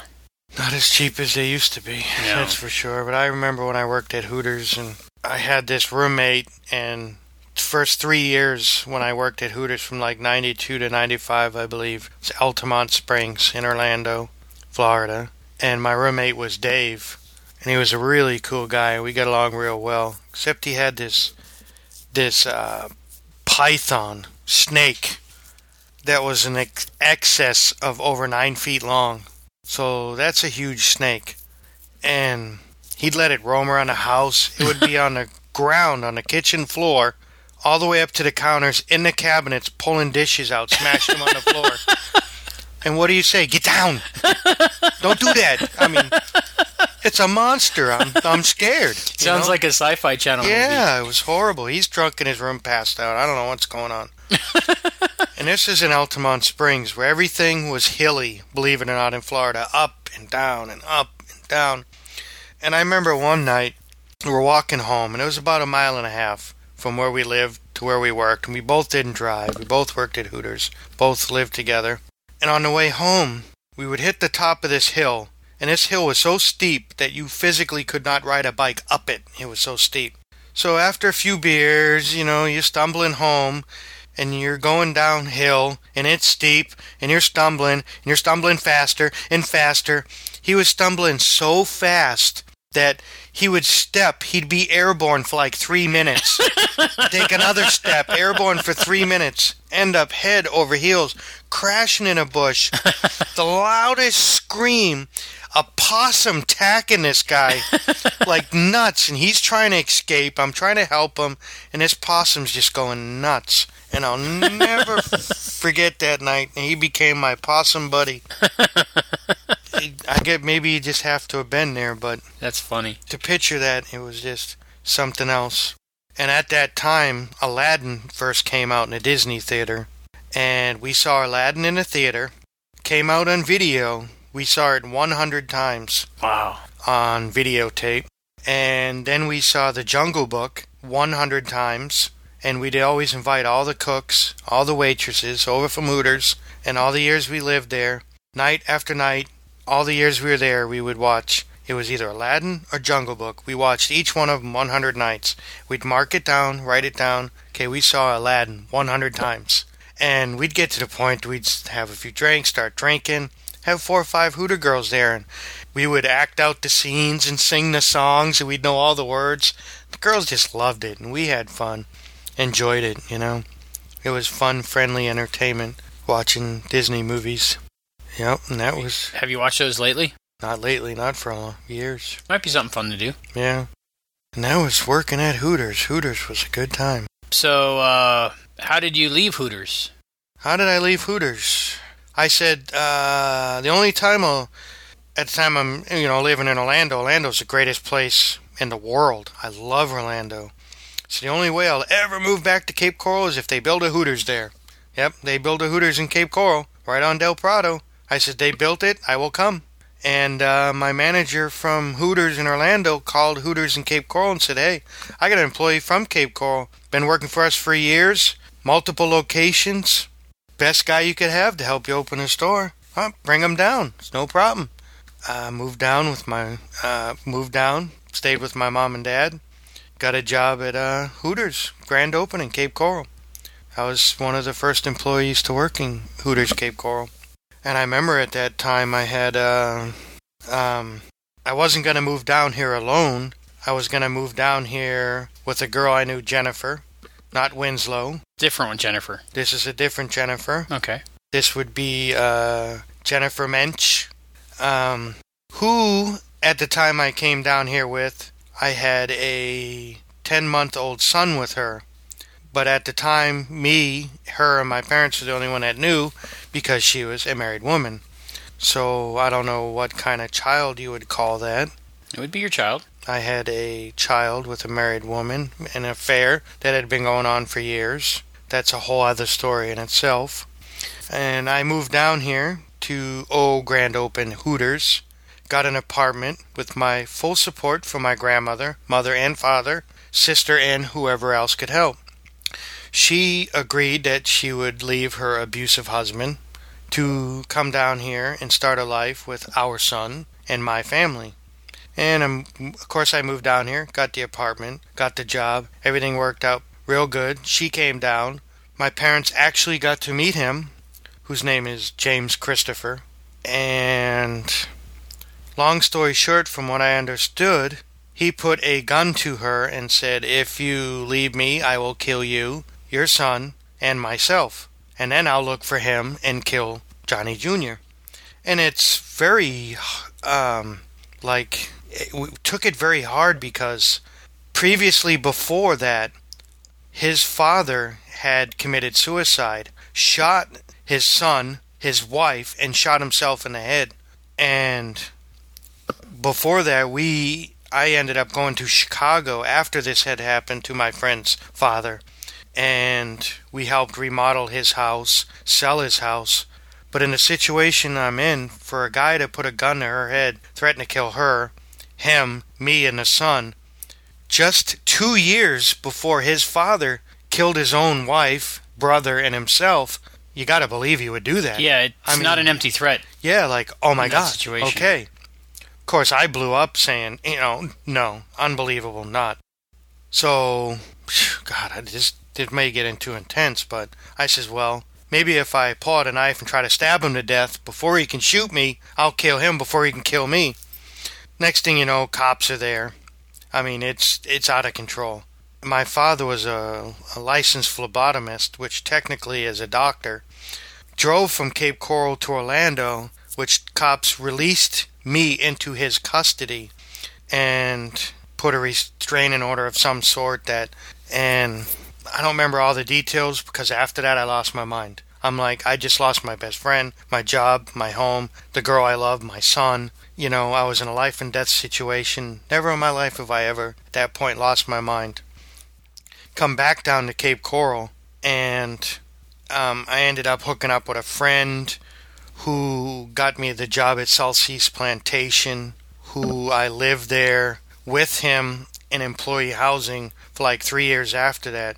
And never in my life have I ever been suicidal, drank so much, depressed, upset, just out of my mind. It was like that I don't remember exactly everything that happened during that time to lead to that time. I remember certain details, like him threatening us, the gun, my father, the cops, and so much more details I could add in and fill in. But at that time, that was the last time I ever saw my son, which was 10 months old, who now I would say is 16. This has been about 16 years later, so 16, almost 17 years old.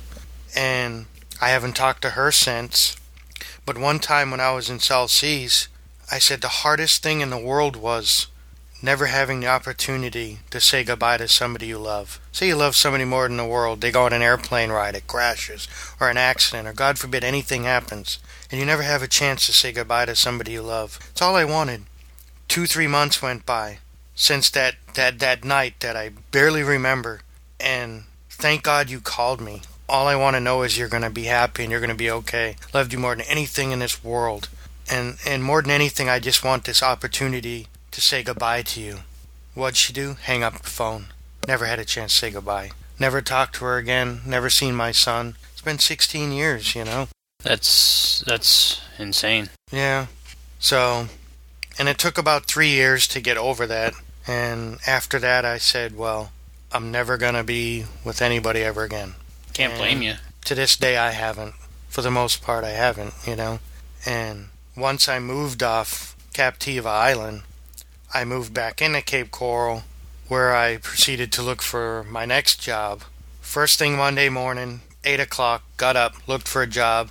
8:30, I had a job. Where was that? First place, first day, half hour later. Perkins. Wow. Yep. That brings us to Perkins. Which I walked out on the first day I worked. Don't blame you. Tim was the kitchen manager at the time. Uh-huh. Meet me here tomorrow, 8 o'clock. I showed up 8 o'clock. 8:30, I sat in the dining room. He still didn't show up.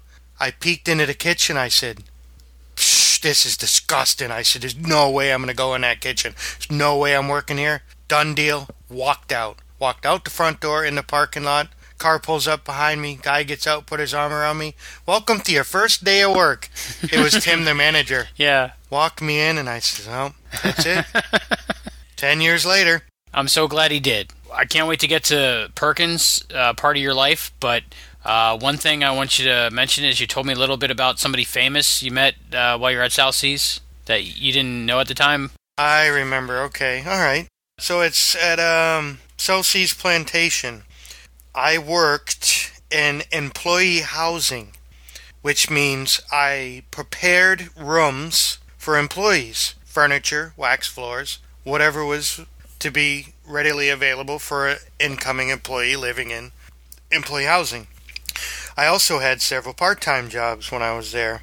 I worked in the towel hut on the weekend, handing out towels. Ship store, making sandwiches for the weekend. I also worked at Mama Rosa's Pizza 3 nights a week, making pizzas for people on the plantation. Because when you're on an island, you either worked or you partied, and I tried to be responsible. I tried to work, and I had several jobs out there. But being the only pizza place, we'd have some small celebrities come out there every once in a while, and first one I could think of was Chris Farley, Saturday Night Live.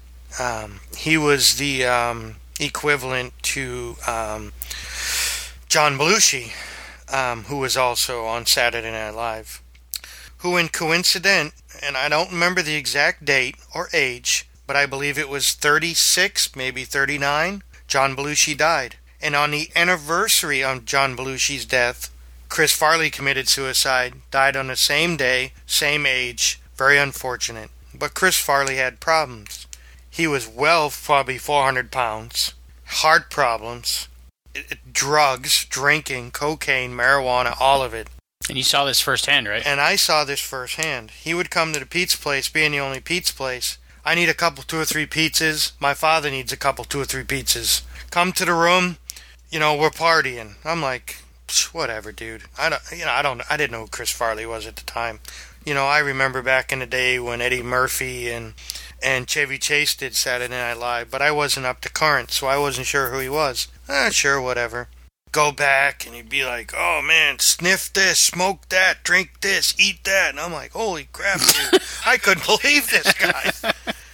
And then I was like, hey, I'm thinking this is the guy that I bumped into earlier, because when I was working at the ship store as one of the part-time jobs, I walked into a bathroom, and I was like, oh, excuse me. He's like, it's all right. So I'm like, okay. And it was one of those bathrooms, men's bathrooms, a urinal and a toilet. So we were both sharing a bathroom at the same time. I'm like, there's some fat guy peeing in the toilet. And I said, I gotta go. So I peed in the toilet. Then they realized, hey, you peed with Chris Farley. I'm like, whatever. That's kind of interesting. Long story short, I wouldn't do the coke, but I had a beer, smoked a doobie with Chris Farley. And, a year or so down later, he ended up dying, Mm-hmm. But which was an interesting story, I suppose. Yeah, Chelsea's Plantation was pretty cool. I loved it. Every night, all the employees would go up, sunset on the beach, grab our wine and our beer, see the sunset, come back, go back to the room. Everybody had sex. I watched television. Well, pretend to play the guitar, going, one day I'll have sex. And every guy that asked me, I said no. One of these days, I hope the real girl would ask me to have sex. And she did. Yep. I remember it well. I watched her sleep all night long. As soon as she wakes up, we're having sex. She woke up, what the hell are you doing in my bed? So, I said, well, whatever. So then came Perkins. So I want to start off saying a quote from Jimi Hendrix, who is one of my favorite guitar players who had ever lived. I really like Jimi Hendrix, and he died the day I turned 1 year old, my very first birthday, 1970, September 18th. Day I turned 1, it was the day he died. And he said one time, when the power of love overcomes the love of power, the world will know peace. That's beautiful. Yeah, I thought so. All Along the Watchtower, man. Yeah. One of my favorite tunes of all time. Jimi Hendrix. Yeah. Tire tracks all across my back. You can tell I've had my fun. So, your life up to this point, I would have to say they based a movie on your life, Forrest Gump, because you just bumped into everybody ever famous in the whole world just randomly. Yep, like Homer Simpson, I've had probably more than 50 jobs to say his 150. Yeah. I've met many of people, porn stars included. Mm-hmm. I've met many of porn stars in my time. Can you drop some names? Sure, Nina Hartley. Mm-hmm. She's the queen of porn. Yes. And to be a queen of porn, you have to make over 1,500 films. Oh, my goodness. Yes. Wow. I've met queen of porn Victoria Paris. Mm-hmm. Yeah. That's pretty good. Yeah. Quite a few of them. Of course, back in the day in Orlando, when I was pursuing my bartending license and having fun at Universal or working at the bar, you know, there was always something to do in Orlando. There's always a concert or this celebrity here or that celebrity there. You know, porn star at this nightclub or that nightclub. Meet, you know, this star or that star. I was there. I don't care who it was. Whether I liked them or not, if I could go, I'd go. That was my thing, just to say I met somebody or, yeah, why not? You know. Yeah. And I've met a lot of people. A lot of people doing that. A lot of nightclubs in Orlando. A lot of stars. And I remember in the day before DVD, VHS was the biggest thing in the world. New video out this month on VHS at this nightclub. Porn stars signing autographs and giving out new release of this video. I swear to God, every month it would be somebody at this place, that place, this place. It was endless. You could meet people doing that. That was a lot of fun. I enjoyed it. And then? And then. You met? And no and then. No and then. And no and then. No and then. All right. Wow. Great life so far. Yeah. Tim, it was a Pressler? No, Tim Pressler was the general manager. This was Tim. This was Tim. Ding dang do, spit tobacco in a cup. Many missing teeth. Wife, very abusive. Should have worked for the Waffle House. Yeah, I mean, he was a really nice guy. I mean, okay. God, yeah. I've never met him. I don't remember. Really? He must have been kitchen manager just before you started at... yeah. I was Perkins. at a different store. Tim... Conway. No, just kidding. Was he tall? I wouldn't say no, not very tall. Different Tim. Anyway. Definitely Southern. Definitely redneck. Definitely good old boy.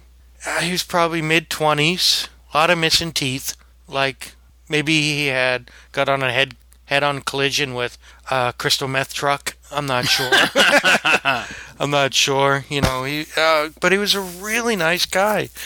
Whatever you could say about him, I really appreciate Who, him. Tim? Yeah, him giving you that job there, because if he hadn't, we never would have met, and my life would have been totally different, and I love my life now. Yeah, well, he interviewed me, and he said, I like you from the second I met you. We clicked like, you know, we were friends. I was just being myself, you know. I'm in there, this is where I've been, this is what I've done, this is what I can do. Hire me in a second. And he did, which, you know, I was glad for. Because, you know, when I went job hunting at 8 o'clock in the morning and 30 minutes later I had a job, that worked out pretty good. A little bit different than nowadays looking for a job. Yeah, and since then, the next time, it was a little more than 30 minutes to try to find my next job. Yeah, laugh it up, mister. 200 plus applications, 2 years later, and when I stopped using my suffix as junior, 33904. Yeah. What was I doing? You were using your, when it said suffix after your name, you're using your zip code. 33 John G. Weir 33904. That might have been one of the reasons you didn't get hired. But, you know, if they had actually talked to you, because what I say about you is to know you is to love you. Yeah. And nobody knows me, so nobody loves me. So. No. Okay, so you worked for the restaurant about a year before I started there, right? Yeah, I remember I part of me wanting, or actually walking out the first day before I even started was March 31st. So my actual first day was April 1st, and I said I was not going to come in today. You know, it was an April Fool's. You know, I just can't see coming in today. But then there I was. There you were. My first day, April 1st, 2000. So I must have been about a year later I transferred there, right? Yeah. Because I remember at the time, Tim was the manager, kitchen manager, which meant you didn't see him, you didn't hear from him, you didn't know where he was, he didn't do a damn thing. Oh, we got one of those now. Yeah, that's the kitchen manager's job. You're the kitchen manager, you know, don't do this, don't do that, make me something to eat, I'll see you in 6 hours, I'll be in the office. Or I'll take a sandwich to the toilet. So the assistant does everything. Right. Assistant at the time was Connie Couch. Right, and she was working with me at the South Store at the time. Yes. And from my perspective, what was going on was there's this awesome guy working at Cape Coral Parkway. You gotta meet him. You guys would be instant friends. He's so awesome. He's just like you. And I'm like, you know what? I don't want any more friends. It's nice that you want to fix me up with a friend, which is weird to begin with. Right. But I heard about this every weekend. I thought my first instinct was, okay, she really wants to set us up, but just because I'm happy doesn't mean... What am I trying to get across? All right. Another word for happy. Right. It doesn't mean happy anymore. Right. Right. Necessarily. Right. Well, I was getting the same impression, wrong with that. Which was weird for me because we just ended a relationship, me and her, so she knew I wasn't happy. Right. You know, right. And I was dating somebody else there at the time, I think. Somebody named Sarah. It's like old-fashioned terms when in the old days, if you were gay, you were happy. Mm-hmm. You know, and I'm thinking she must have thought we were two happy guys. You know? I'm sure there's a lot of people who thought that over the years. And I kind of wondered. I've been put in situations like that before myself, where, you know, you don't know if a friend is gay or just happy, you know, because just because you're gay, that doesn't mean you're happy anymore, Pop. Right. You know, that means something else, you know. So it's weird because, you know, that's what I thought she was trying to do when she was trying to introduce us. She was almost like trying to set us up like a couple.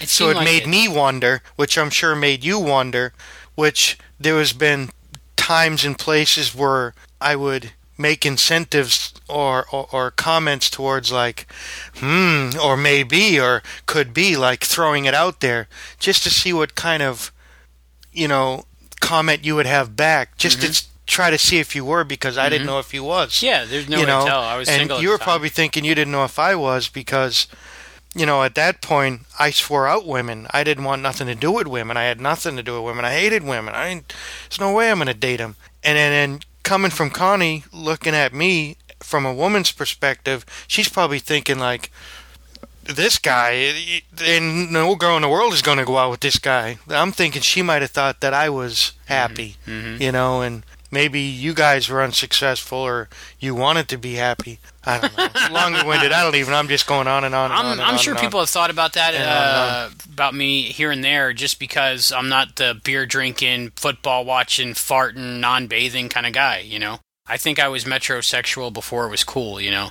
Yeah. I took baths 3 times a day, or showers, you know? And that was very unmanly, I guess. I'm not sure. Some of my friends that are very manly, still, I doubt if they ever bathe.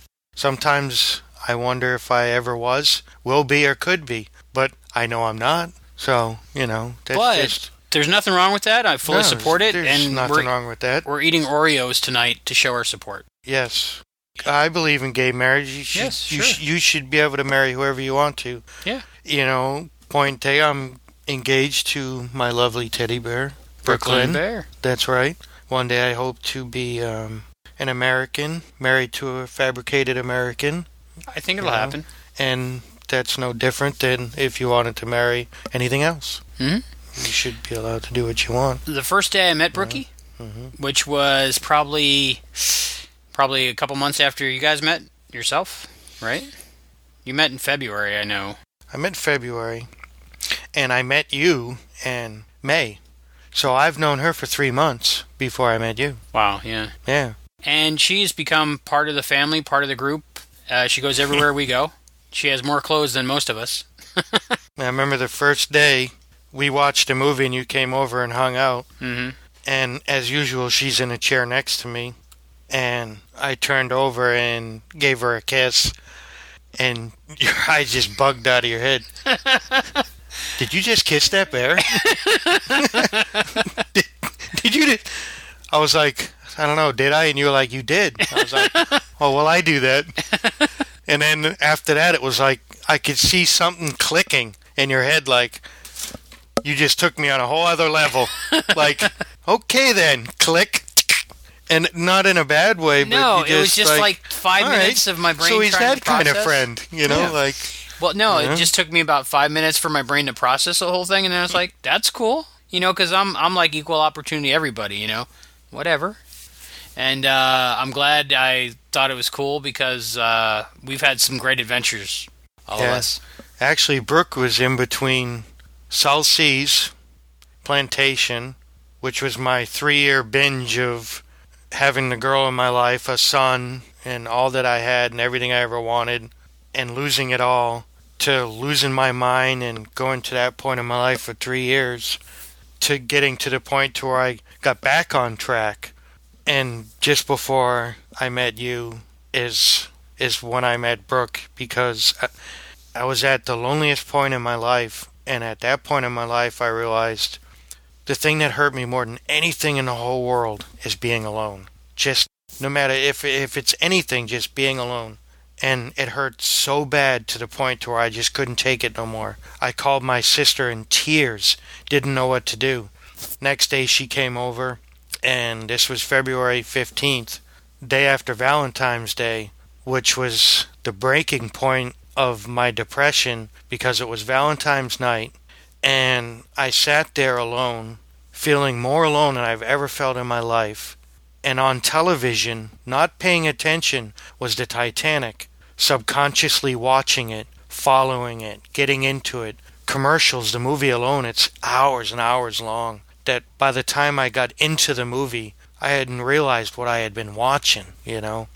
And watching this movie, it broke my heart. It killed me. It was devastating. At that point, I said, I will never spend a minute alone no matter my life. I don't know what I'm going to do or have to do. And my sister came over that next day, and in tears, I'm telling her and talking to her. And we walked over to Walgreens across the street, and I walked in there, and they had all these bears that nobody had bought for Valentine's Day that were just sitting there. And one of them looked at me like I'm alone and I was left behind. And I just picked this bear up. And it was just something I felt. And from that moment, I never had to be alone for the rest of my life again. And it was because of maybe the movie, The Titanic, or talking to my sister, or being in the right place at the right time. But it was the look in the eye that I had from this bear with the sparkle and I felt something, you know. And from that point, I was never alone ever again, to where I could get back up on my feet and look for work and get a job. And the first place I went and the first thing I did was go to Perkins, and half hour later I had a job. Wow. And you know, I met Albie. Which was awesome. Yeah. So it was like everything that was meant to be, you know. Brooklyn Bear sitting with you the whole time, of course. Yeah. It's like the loss of lives and souls and loneliness and depression and a child and a woman you love and everything all bundled up and in your heart, that there's finally a place I can put it, you know, and I don't know, it feels good. Mm-hmm. And your guys' favorite movie together is Titanic. Titanic. And it's our favorite movie. I've caught on to the whole Titanic thing, and that's a big part of all our lives now is Titanic. Not only the movie, but the whole experience and history and everything to do with Titanic. Yeah. I remember that first day when I came to that restaurant and you were working there. We both worked together, and we were like, yeah, they're Connie and Stinky Britches. Yeah. Which is what we called her, because she was always opener and she was always trying to get out of there as soon as possible. So she kept leaving us all screwed over. Well, so you stink. You stink, so it evolved into Stinky Britches. But her name's Nikki Moran. Yep. And it was her and Connie and me and you. And we were the 4 cooks in the daytime. Yep, I worked under Connie, trained by Nikki. Yeah. And 6 months later, they're wondering why I couldn't cook. And then once they realized who I was cooking under, then they realized. And then they said, well, prep lady's got to go visit her parents. Do you mind helping out in prep for a little bit. And I'm like, yeah, okay. Yeah, her parents live in India. She'll be back in 6 months. 6 months. That was Eileen? Yeah. Yeah. And I always wanted to come on Eileen. That's a good song. Yeah. And as I remember, she was a nice lady. yeah, she was a very nice lady. One leg shorter than the other. And then, after that, Connie pretty much, was in charge of me and watched me and helped me cook and got you in there. Mm-hmm. And once you were in there, that was it. I was your bitch. Yeah. I did everything. Instantly. Instantly. Pull your tickets. Put your drink up under your mouth so you can sip on it. Yeah. Put your spatula in your hand. Yeah. Tie your shoes. Right. Only a few times. Oh, my God. It was just everything. I double knot them now so people don't have to do that. Make me another Reuben. Oh, my God. You make them better than anybody. Why don't I have any stock? I need more bacon. Oh. There's about 500 other guys that worked with me that are really sympathizing with you right now, going, right? I know. God, it was... Okay, so... You're my partner. You're the pancake guy. You're the baking guy. You work the pancake grill, the middle grill. Cold side, you have to stock, rotate, help the dishwasher, take out the garbage. You have to put my omelet mix down. You have to put my fries down, which is on the other side of him, which the other side wasn't easy sometimes when he was about 400 pounds. I can't get past you. And he'll be texting what Barry Manilow song I want to listen to next. I don't know. Johnny, what the hell are you doing? Go to the cooler. I need this. Where's my fries?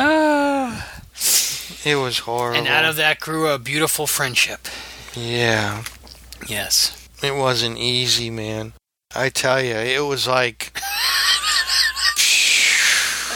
You know what it was like? I felt like Bugs Bunny on that one episode where he's playing the New York Giants. First base, Bugs Bunny. Second base, Bugs Bunny. Third base, Bugs Bunny. Outfield, Bugs Bunny. And out pitching, Bugs Bunny. And there's Albie, just standing there with a baseball bat, ready to hit me upside the head. Yep, that's what it was like. I have a unique training method. Yep. He was Lord and Master, and I was the guy who portrayed him in Spaceballs. Dark helmet. I would just tip over. Yeah, I don't know. But fun. Those times are so fun. Best time of my life ever. Forget Steven Spielberg. Forget Michael J. Forget Fox. Movie stars and titty bars and nudie clubs. You got to cook with me. Oh my God, I got to cook with him and other stuff and everything. Oh my goodness. Yeah. So, you know what confused me? Because, like we were saying, that people thought we were happy here and there because we're inseparable and we do everything together and go everywhere together. And if they'd be like, "Are you guys brothers?" We'd be like, "No." Yeah. So, of course, the next thing But, I didn't want to be friends with you. I really didn't want to be friends with you because we were under pressure to be friends. And I was like, that's stupid. But no matter what I talk about, I think at the time we're talking about maybe X-Files or Xena. See, that's funny because I wanted to be friends with you 2 minutes after I met you. I'm like, really? Awesome! No, what I'm saying is I was thinking, not Connie, you're right, but I'm not going to act like you're right. So I'll just be cool about it. Well, after I met you, I wanted to be friends. But, going into the situation, I didn't want them to be right. You know what I mean? Well, me neither. Because they were pressuring me too much. But everything we were talking about, X-Files, Xena, I think at the time was a big thing with us. Different movies. Buffy. Oh, yeah. So that was super big. Yeah. So we just hit it off on, every subject. And usually people can't understand a word coming out of my mouth, and when they do, they don't know what I'm talking about. Mm-hmm. But we just clicked instantly. And I was into sci-fi at the time, and I wasn't like, oh, so how about that 49ers game last night? Oh, don't you hate that? Oh, my God. That right there you can tell. Yeah. Did you see the game last night? Well, no. No. What was it, Highlight? I'm not sure I don't know. What's going on.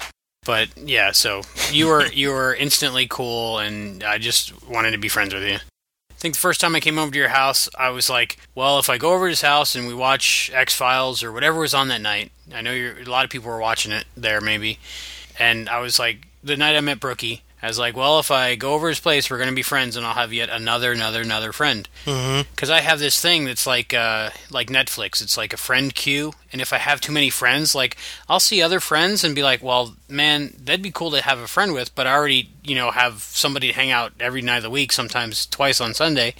I just don't have time in my life. But you were so cool that I bumped a couple other people off the list, and you made it on the list. There's a reason for everything. And you kept climbing up the list, so... Yeah, you were on the top of the list. Day one. You're like, I can't believe you bought me a birthday card and you only knew me 2 weeks. That was the coolest birthday card ever. Man, I know you still got it somewhere. Oh, yeah, I saw it. It was from an adult store, I'm sure. It was. It was part of the female anatomy in a beer bottle, and it said something like, happy birthday. Something. But I was like, wow, this is really cool. And you can't throw a birthday card like that away because it's just a... nice picture. Yeah, you never know when you're going to want to see that. I remember Connie wasn't an easy person to work with at the time. She was going through a lot of stuff. Yes. And she was a very strong, spirited, powerful, controlling, and I know she had to be because... she's a tiny girl, and she... like I said, a kitchen manager... yeah. doesn't do anything, so she had to literally do everything. Mm-hmm. And there was so much pressure on her. Mm-hmm. So I never held it against her, and I know we had our ups and downs, but that's only because you had your ups and downs. Mm-hmm. So when you had your downs with her, I had to be on your side, so I had to have my downs with her. And it just became ridiculous emotional wreck because, I was just playing along with, I wanted to be happy with both of you, but if you're down, then I have to be down when you're down. I got to apologize for that, because I remember literally saying to you, you're my friend, you're on my side, whether you like it or not. Yeah. It was like, I had to not like her because you didn't like her today, and... the next day, I liked her. But I've always liked her, Yeah, she's a good girl. I always thought she didn't like me, but I think she did. No, she does. I've talked to her a lot, and she honestly does like you a lot. I always thought she was a really good person. Yeah. I've always liked her. It was a crazy time back then, a lot of drama. They make shows about, like, hospitals and law firms, but they should make a show just about cooks cooking on the line, She's a cute girl, and I always wanted to boot scoot boogie with her, too. You were not a country line dancer. I got boots, but I don't know how to scoot and boogie, so... But if I would have ever with anyone, it would have been with her, just for the fun of it. It's never too late. I think they're building a country bar now. So, who are some of the people we worked with over the years and funny things that happened at that place? There's so much. Where do you start, right? Dishwashers? I remember dishwashers. Let's say... I know, okay, it's dishwasher, so what do we start with dishwashers? I remember the dishwasher, big, tall guy, one time. The end of the day, of course, as usual, here I am, rotating everything from every shift, every day, all the time. Okay, I'm rotating stuff, all the pans, bringing pan after pan after pan. Albie's like, here's this one, here's that one, here's this one, here's that one. Bring it over to the dishwasher, one after another after another. This big dishwasher, he's getting mad. He's getting furious. Albie, what do? Psst, he's a dishwasher. Keep giving him more. I'm giving him more, and I'm giving him more. And I'm like, here, let me help you. Get out of my way. Don't bring me no more. If you bring me no more, I'll kill you. I think Albie's doing it on purpose. I don't know. I'm just the guy in the middle. I'm pushing more pots and pans over. He's freaking out. He blew his top. Alex Trebek, our general manager, well, he looked like Alex Trebek, but he wasn't. His name was Mark, and, all this ruckus. Come back there. Oh, my God. Pots and pans and roar. Flipping garbage cans over. Smashing stacks of dishes. Call the cops. The general manager's coming. Waitresses freaking out, dishes, food, garbage flying everywhere. Cops are hot pursuit coming on the way. This guy's booking out the door. America's most wanted dishwasher, Cape Coral. All because of him. Nobody rotated. I got to do it. And I'm the one putting the pots and pans over there. He actually threw a big stack of plates at the general manager. Big stack. And they're them like $10 $10 a plate. Yeah, and there's like 20 of them. Oh, at 30. At least. Oh, my right God, at the what guy. a wreck. And he's looking over at us Never like, saw "Did you them just do again. that?" No. So what did they replace him with? The pinball wizard. Dumb, deaf, and blind kid. Sure could play a mean pinball, but... Donnie, we need medium plates. Donnie, we need large plates. Great kid. But he couldn't see or He hear. wore bottle cap glasses he couldn't see through. Had a hearing aids he didn't wear. Very slow. Great kid, though. Great kid. Oh, my God, Donnie. He insisted he smelled like a human being. Well, I know he smelled like patchouli oil. He smelled like patchouli oil, and that seems to be one of the fragrances that arouses me. Right. Because I had a thing for hippie chicks for a while. Wow, yeah. So he would wear the patchouli oil, and I'd be like, "Damn, Donnie, you smell good." And he'd be like, "I don't smell good. I smell like a human being," and get furious about it. Human being! Meanwhile, this deaf, dumb, blind kid with a mustache, maybe he's 50 years old, can't see where he's going, putting the plates like on the wrong part of the kitchen totally. And I'm telling him he's smelling good because he's turning me on because of the smell. It's funny. It was almost like Marco Polo. I could be on one side of the line. He'd be on the other side. Donnie.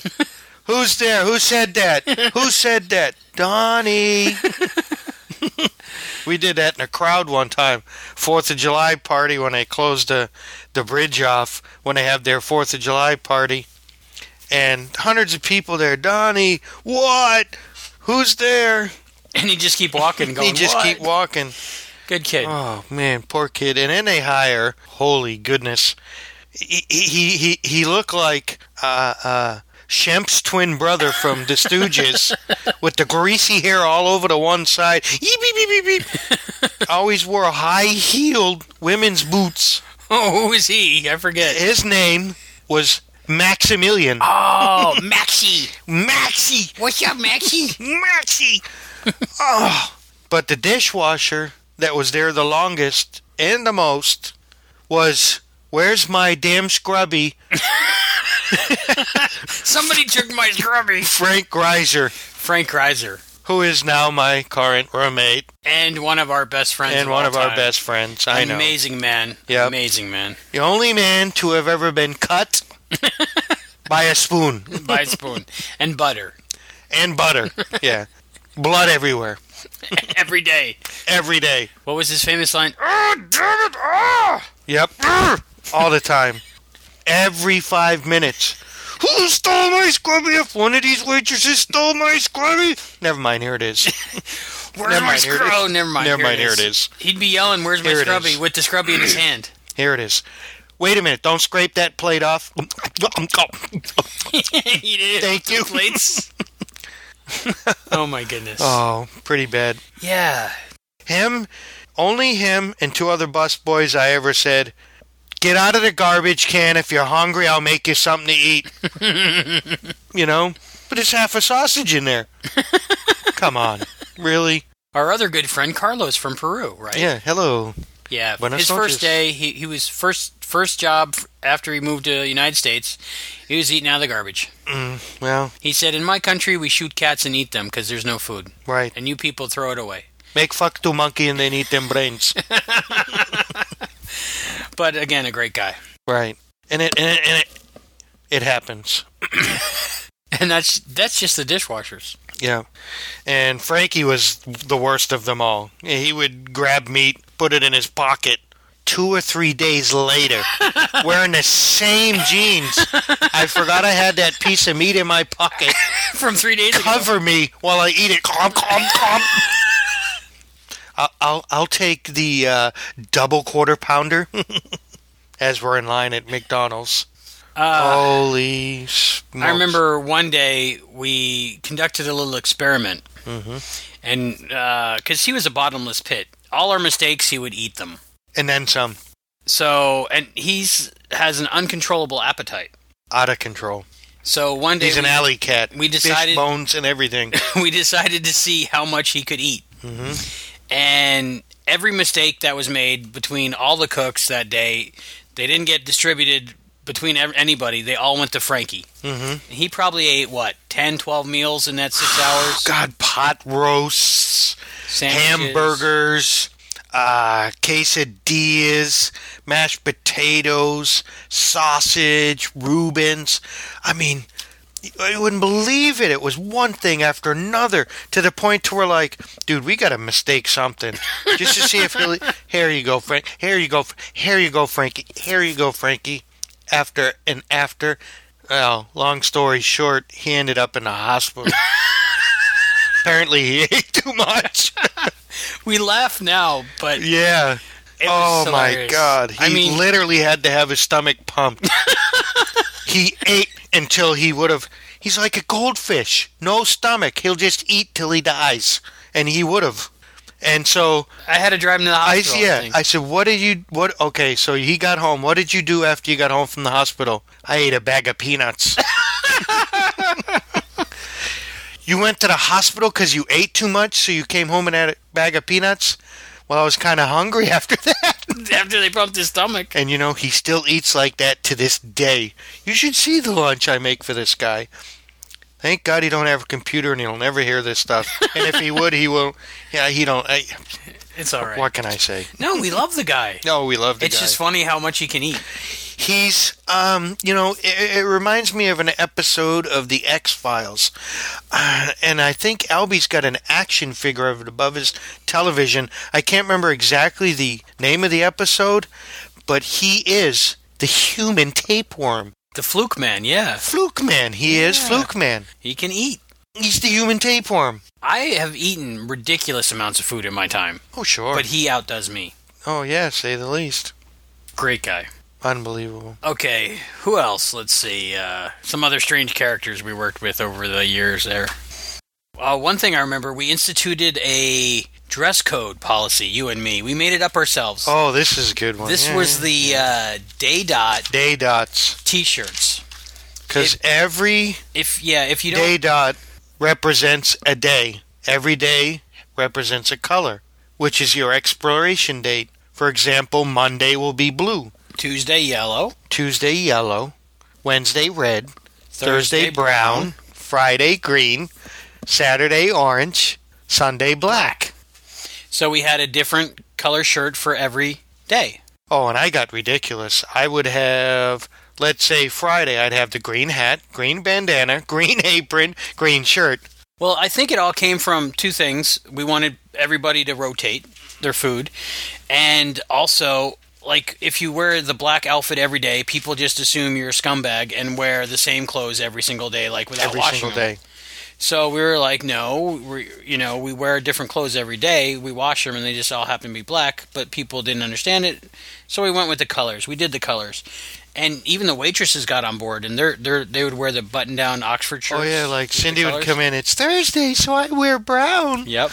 I'm like, good girl. All right. Yeah, we'd always congratulate them and positive reinforcement, and it was going good for a while. It's fun. Fun. I theme everything. Mm-hmm. When you watch a movie or a TV show, it's fun to wear the T-shirt or some garment that represents what you're doing that day or what you're watching. Why should it be different for work? You know what's cool? Looking back at like photographs that were taken while we were working, we know what day it was taken on because of that. That's true too. Oh, we took that photo on a Friday because we're all wearing green. Wearing green. Even today, I wore brown because it's Thursday. But every day I'm a brown coat because brown coats rule. Brown coats do rule. Ask about your 20% brown coat discount. Yes. At parentspace.com. That's right. Which is an awesome website.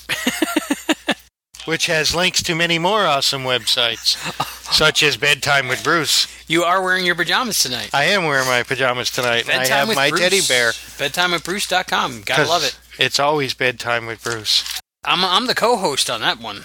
That's right. It's interesting, but I enjoy the show. You watch the show every Wednesday night at 10 on bedtimewithbruce.com? I'm always there ahead of time. Other people we've worked with, we worked with Jimmy. Jimmy, oh my goodness. Lovely person. Yeah, we're past dishwashers now, I think. Jimmy, another kitchen manager. So big. And Jimmy, If you were here now listening, I'd make us some microwave popcorn. 2 bags. Because you are in equivalence to 2 Mexicans. Where does that come from? We were in the break room, and there were so many bugs flying around in the break room. For some reason, we were infested. And there were so many bugs because at that time, which was not the only time, the air conditioning broke down. Do you know what it's like working in a kitchen, 350-degree grills, fryers, ovens all over the place, no air conditioning, bugs, hot, sweating. This is horrible working conditions. I can't stand it. Jimmy says, how do you think I feel? I don't know, like 2 Mexicans? I felt like a Mexican working in this kitchen. Yeah, he says, you know? Yeah, somebody says, I feel like a Mexican. He's like, how do you think I feel? I feel like a Mexican working in this kitchen with all this heat. He says, how do you think he feels? Like 2 Mexicans? He's huge. He was so big, he'd have to walk sideways to come down the line. And there's 4 feet. He couldn't walk straight on, 4 feet from side to side. He had 4 foot 2 inch hips from the side. But one side to side. He picked on you, and he had you in a headlock one time. Oh yeah. He used to get mad at me. I would pick on him, and I'm like, well, you can't catch me.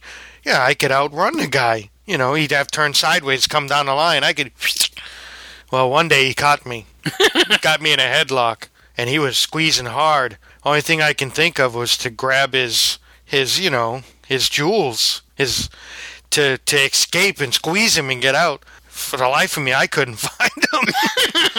There was so much I was looking and feeling, but they weren't to be found. I don't know where they were. They were up there somewhere, probably. But crazy times. Yeah. Did you ever get back at him? Oh, I got back at him, yeah. I would say a little bit, because Perkins was nasty. Nobody wanted to clean except for me. And, not everybody. Albie did a good job cleaning as well. But, when you have a restaurant full of people, day shift, night shift, year after year, most part nobody cleaned. We had this nasty-ass oven in the back of the kitchen. It was so nasty that instead of food going in the oven, people would put their rotten shoes and sneakers in there and stuff that they worked with. And, of course, Big Jimmy used to keep his clodhoppers back there. And he'd put them in the oven. And, one day I'm like, this guy, I can't even get into detail how this guy used to get on my nerves all the time. He was, Pizza the Hut. It was horrible to work with sometimes. He'd look at me with these googly eyes, big cookie monster. He wasn't very helpful. He wasn't very considerate. So I'm like, at work when somebody orders an order of salmon, you grab the bag, you open a bag of salmon, you pull it out. Just like when you get those hot pickled sausage, hot mamas from 7-Eleven, and you have the hot pickle and you eat it, and there's always the juice left in the bottom of the bag. You and you hold it and you drop it, in the garbage. Not this time, man. I took that bag and I squeezed all that salmon juice right in his work shoes. Ooh, you talk about stink foot. That big dumbass probably never even knew. He just came into work all the day and had his salmon sneakers on at work. Poor guy. One thing I couldn't get about him is he lived, I believed, out in Matlacha. He lived on a beach, okay, in a house with stilts. And his girlfriend was almost 500 pounds, too. You got 1,000 pounds of a couple in a house full of dogs on stilts on the beach. Oh, my God. You ought to come over one day. Yeah, okay. What a great guy. No way. Oh, my God. Yeah, he was an awesome guy. Not really. I love the guy. Not at all. He sends me stuff on Facebook. He can sit on my face, but I'd squish to death. I don't know. But I don't hate Jimmy. Never hated him. Just... He frustrated. You know what? We all frustrated each other back then. It probably had a lot to do with the heat. But I have nothing personal against him. No, great guy. Nothing personal against him. Yeah, I actually took a trip to Orlando with him and his wife to see an episode of Raw one time filmed. Yeah, Cindy was nice. Yeah, Cindy's nice. Yeah. And I like Jimmy. I feel bad. I say stuff with him, but, I don't know. It was intense. Heat of the moment. Yeah. I couldn't stand the heat, and I didn't get out of the kitchen, and he didn't fit in the kitchen. No. After him, who did we get as the kitchen manager? I forget. Was that the guy that was on the drugs, or was it the guy that didn't like the mayonnaise? Oh, there's another kitchen manager. So they decided to hire a kitchen manager strictly from the hood, with the Cadillacs and the Truzenvotos and the pop the caps and the asses and the whole, this guy was 100% ghetto. Nothing, against black people, but this guy was he was ghetto. In a good way, because I love the ghetto. I love good times. I love JJ. I grew up in the ghettos. A young kid they gave this job to probably shouldn't have. Very young in his 20s. Very, very out of his element. Yeah.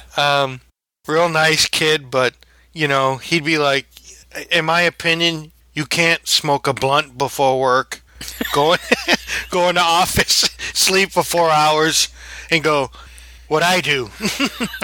I'm like, what do you mean, what did you do? I did everything. You smoked a blunt and slept in office. I don't know. Anyway, so I like to have my fun with everybody. And, one of my things was I'd walk around with a spatula when I'd rotate, because I was the only one that rotated. Mayonnaise. Always go up to somebody. You know what? Ooh, this mayonnaise. I think this mayonnaise smelled bad. Does this mayonnaise smell bad? People would actually smell it. And then you smack them in the nose. They get mayonnaise on their nose. What dumbasses. Oh, one of the funniest time is Maria. Maria, everyone called Connie, but her name's Maria. Oh, no, after the first time, I'm never going to falling for this again. Get out of my face. I'm not going to do that again.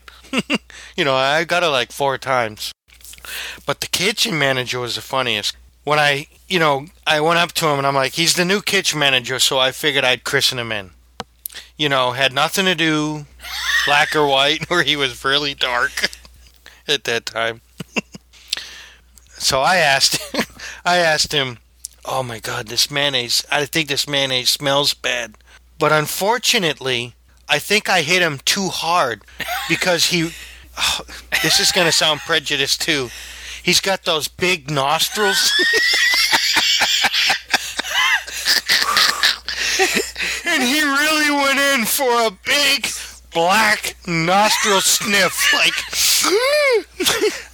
And he went in. Yeah. So anyway, he went in. I believe he went in for a heavy sniff. His intentions was to really smell this mayonnaise. All right, I'm gonna really smell it. This is, I'm gonna smell it. And those nostrils. I can't help it. And I believe at that point, I might have hit too hard. So the combination of him going in for a good smell and me trying to shove it up his nose, this mayonnaise might as well have been snorted. He sniffed mayonnaise up his nose. I never seen a brother, a coworker, so upset. He was very angry. Man, a brother hates mayonnaise is exactly what he said. It's true. And I didn't know a brother hated mayonnaise. I had no idea. So not only did he smell it with full intention of smelling, and me shoving a little too hard, and as dark as he was, smelling the mayonnaise. Oh, I just can't put in words, but I think I put too many words. I almost got knocked the fuck out. You did, yeah. Oh, that was hilarious. And I've got many people doing that. And I've got Albie, yes. I've got Cynthia, I've got Frankie, I can't imagine how many people I got.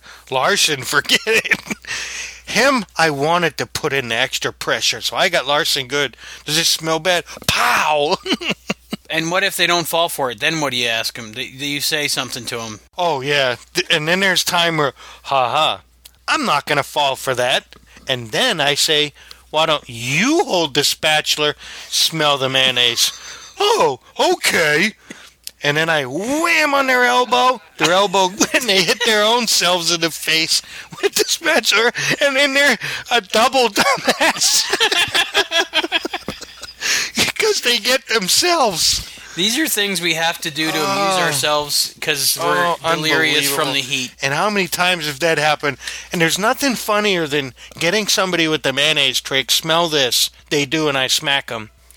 And then the next time I go, smell this. And they're like, I'm not going to fall for that. And then I hand them the spatula. And they fall for it again. But only I think Maria fell for it 3 or 4 times. No mind this time, you making me frustration. Well, it's funny. Good times. Had some fun times. To be continued. Well, that's going to do it for part 1.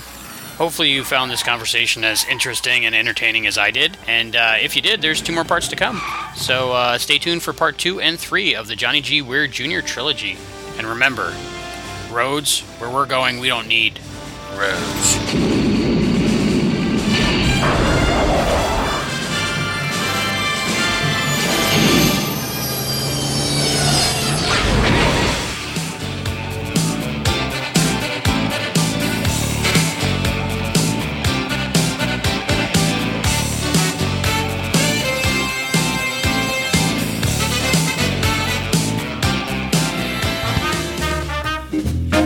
Thank you for joining us for this episode of A Conversation with Albie. Go to barrenspace.com to listen to new installments of this and other great podcasts from Barren Space Productions.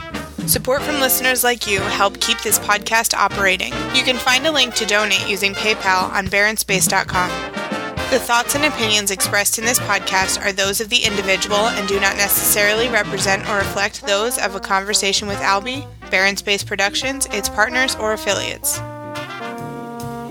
Special thanks to Stephen Order for web maintenance and ZeroPain.com for providing reliable and painless web service. A Conversation with Albie is edited by Albie. A Conversation with Albie is a Barren Space production, copyright 2012, all rights reserved.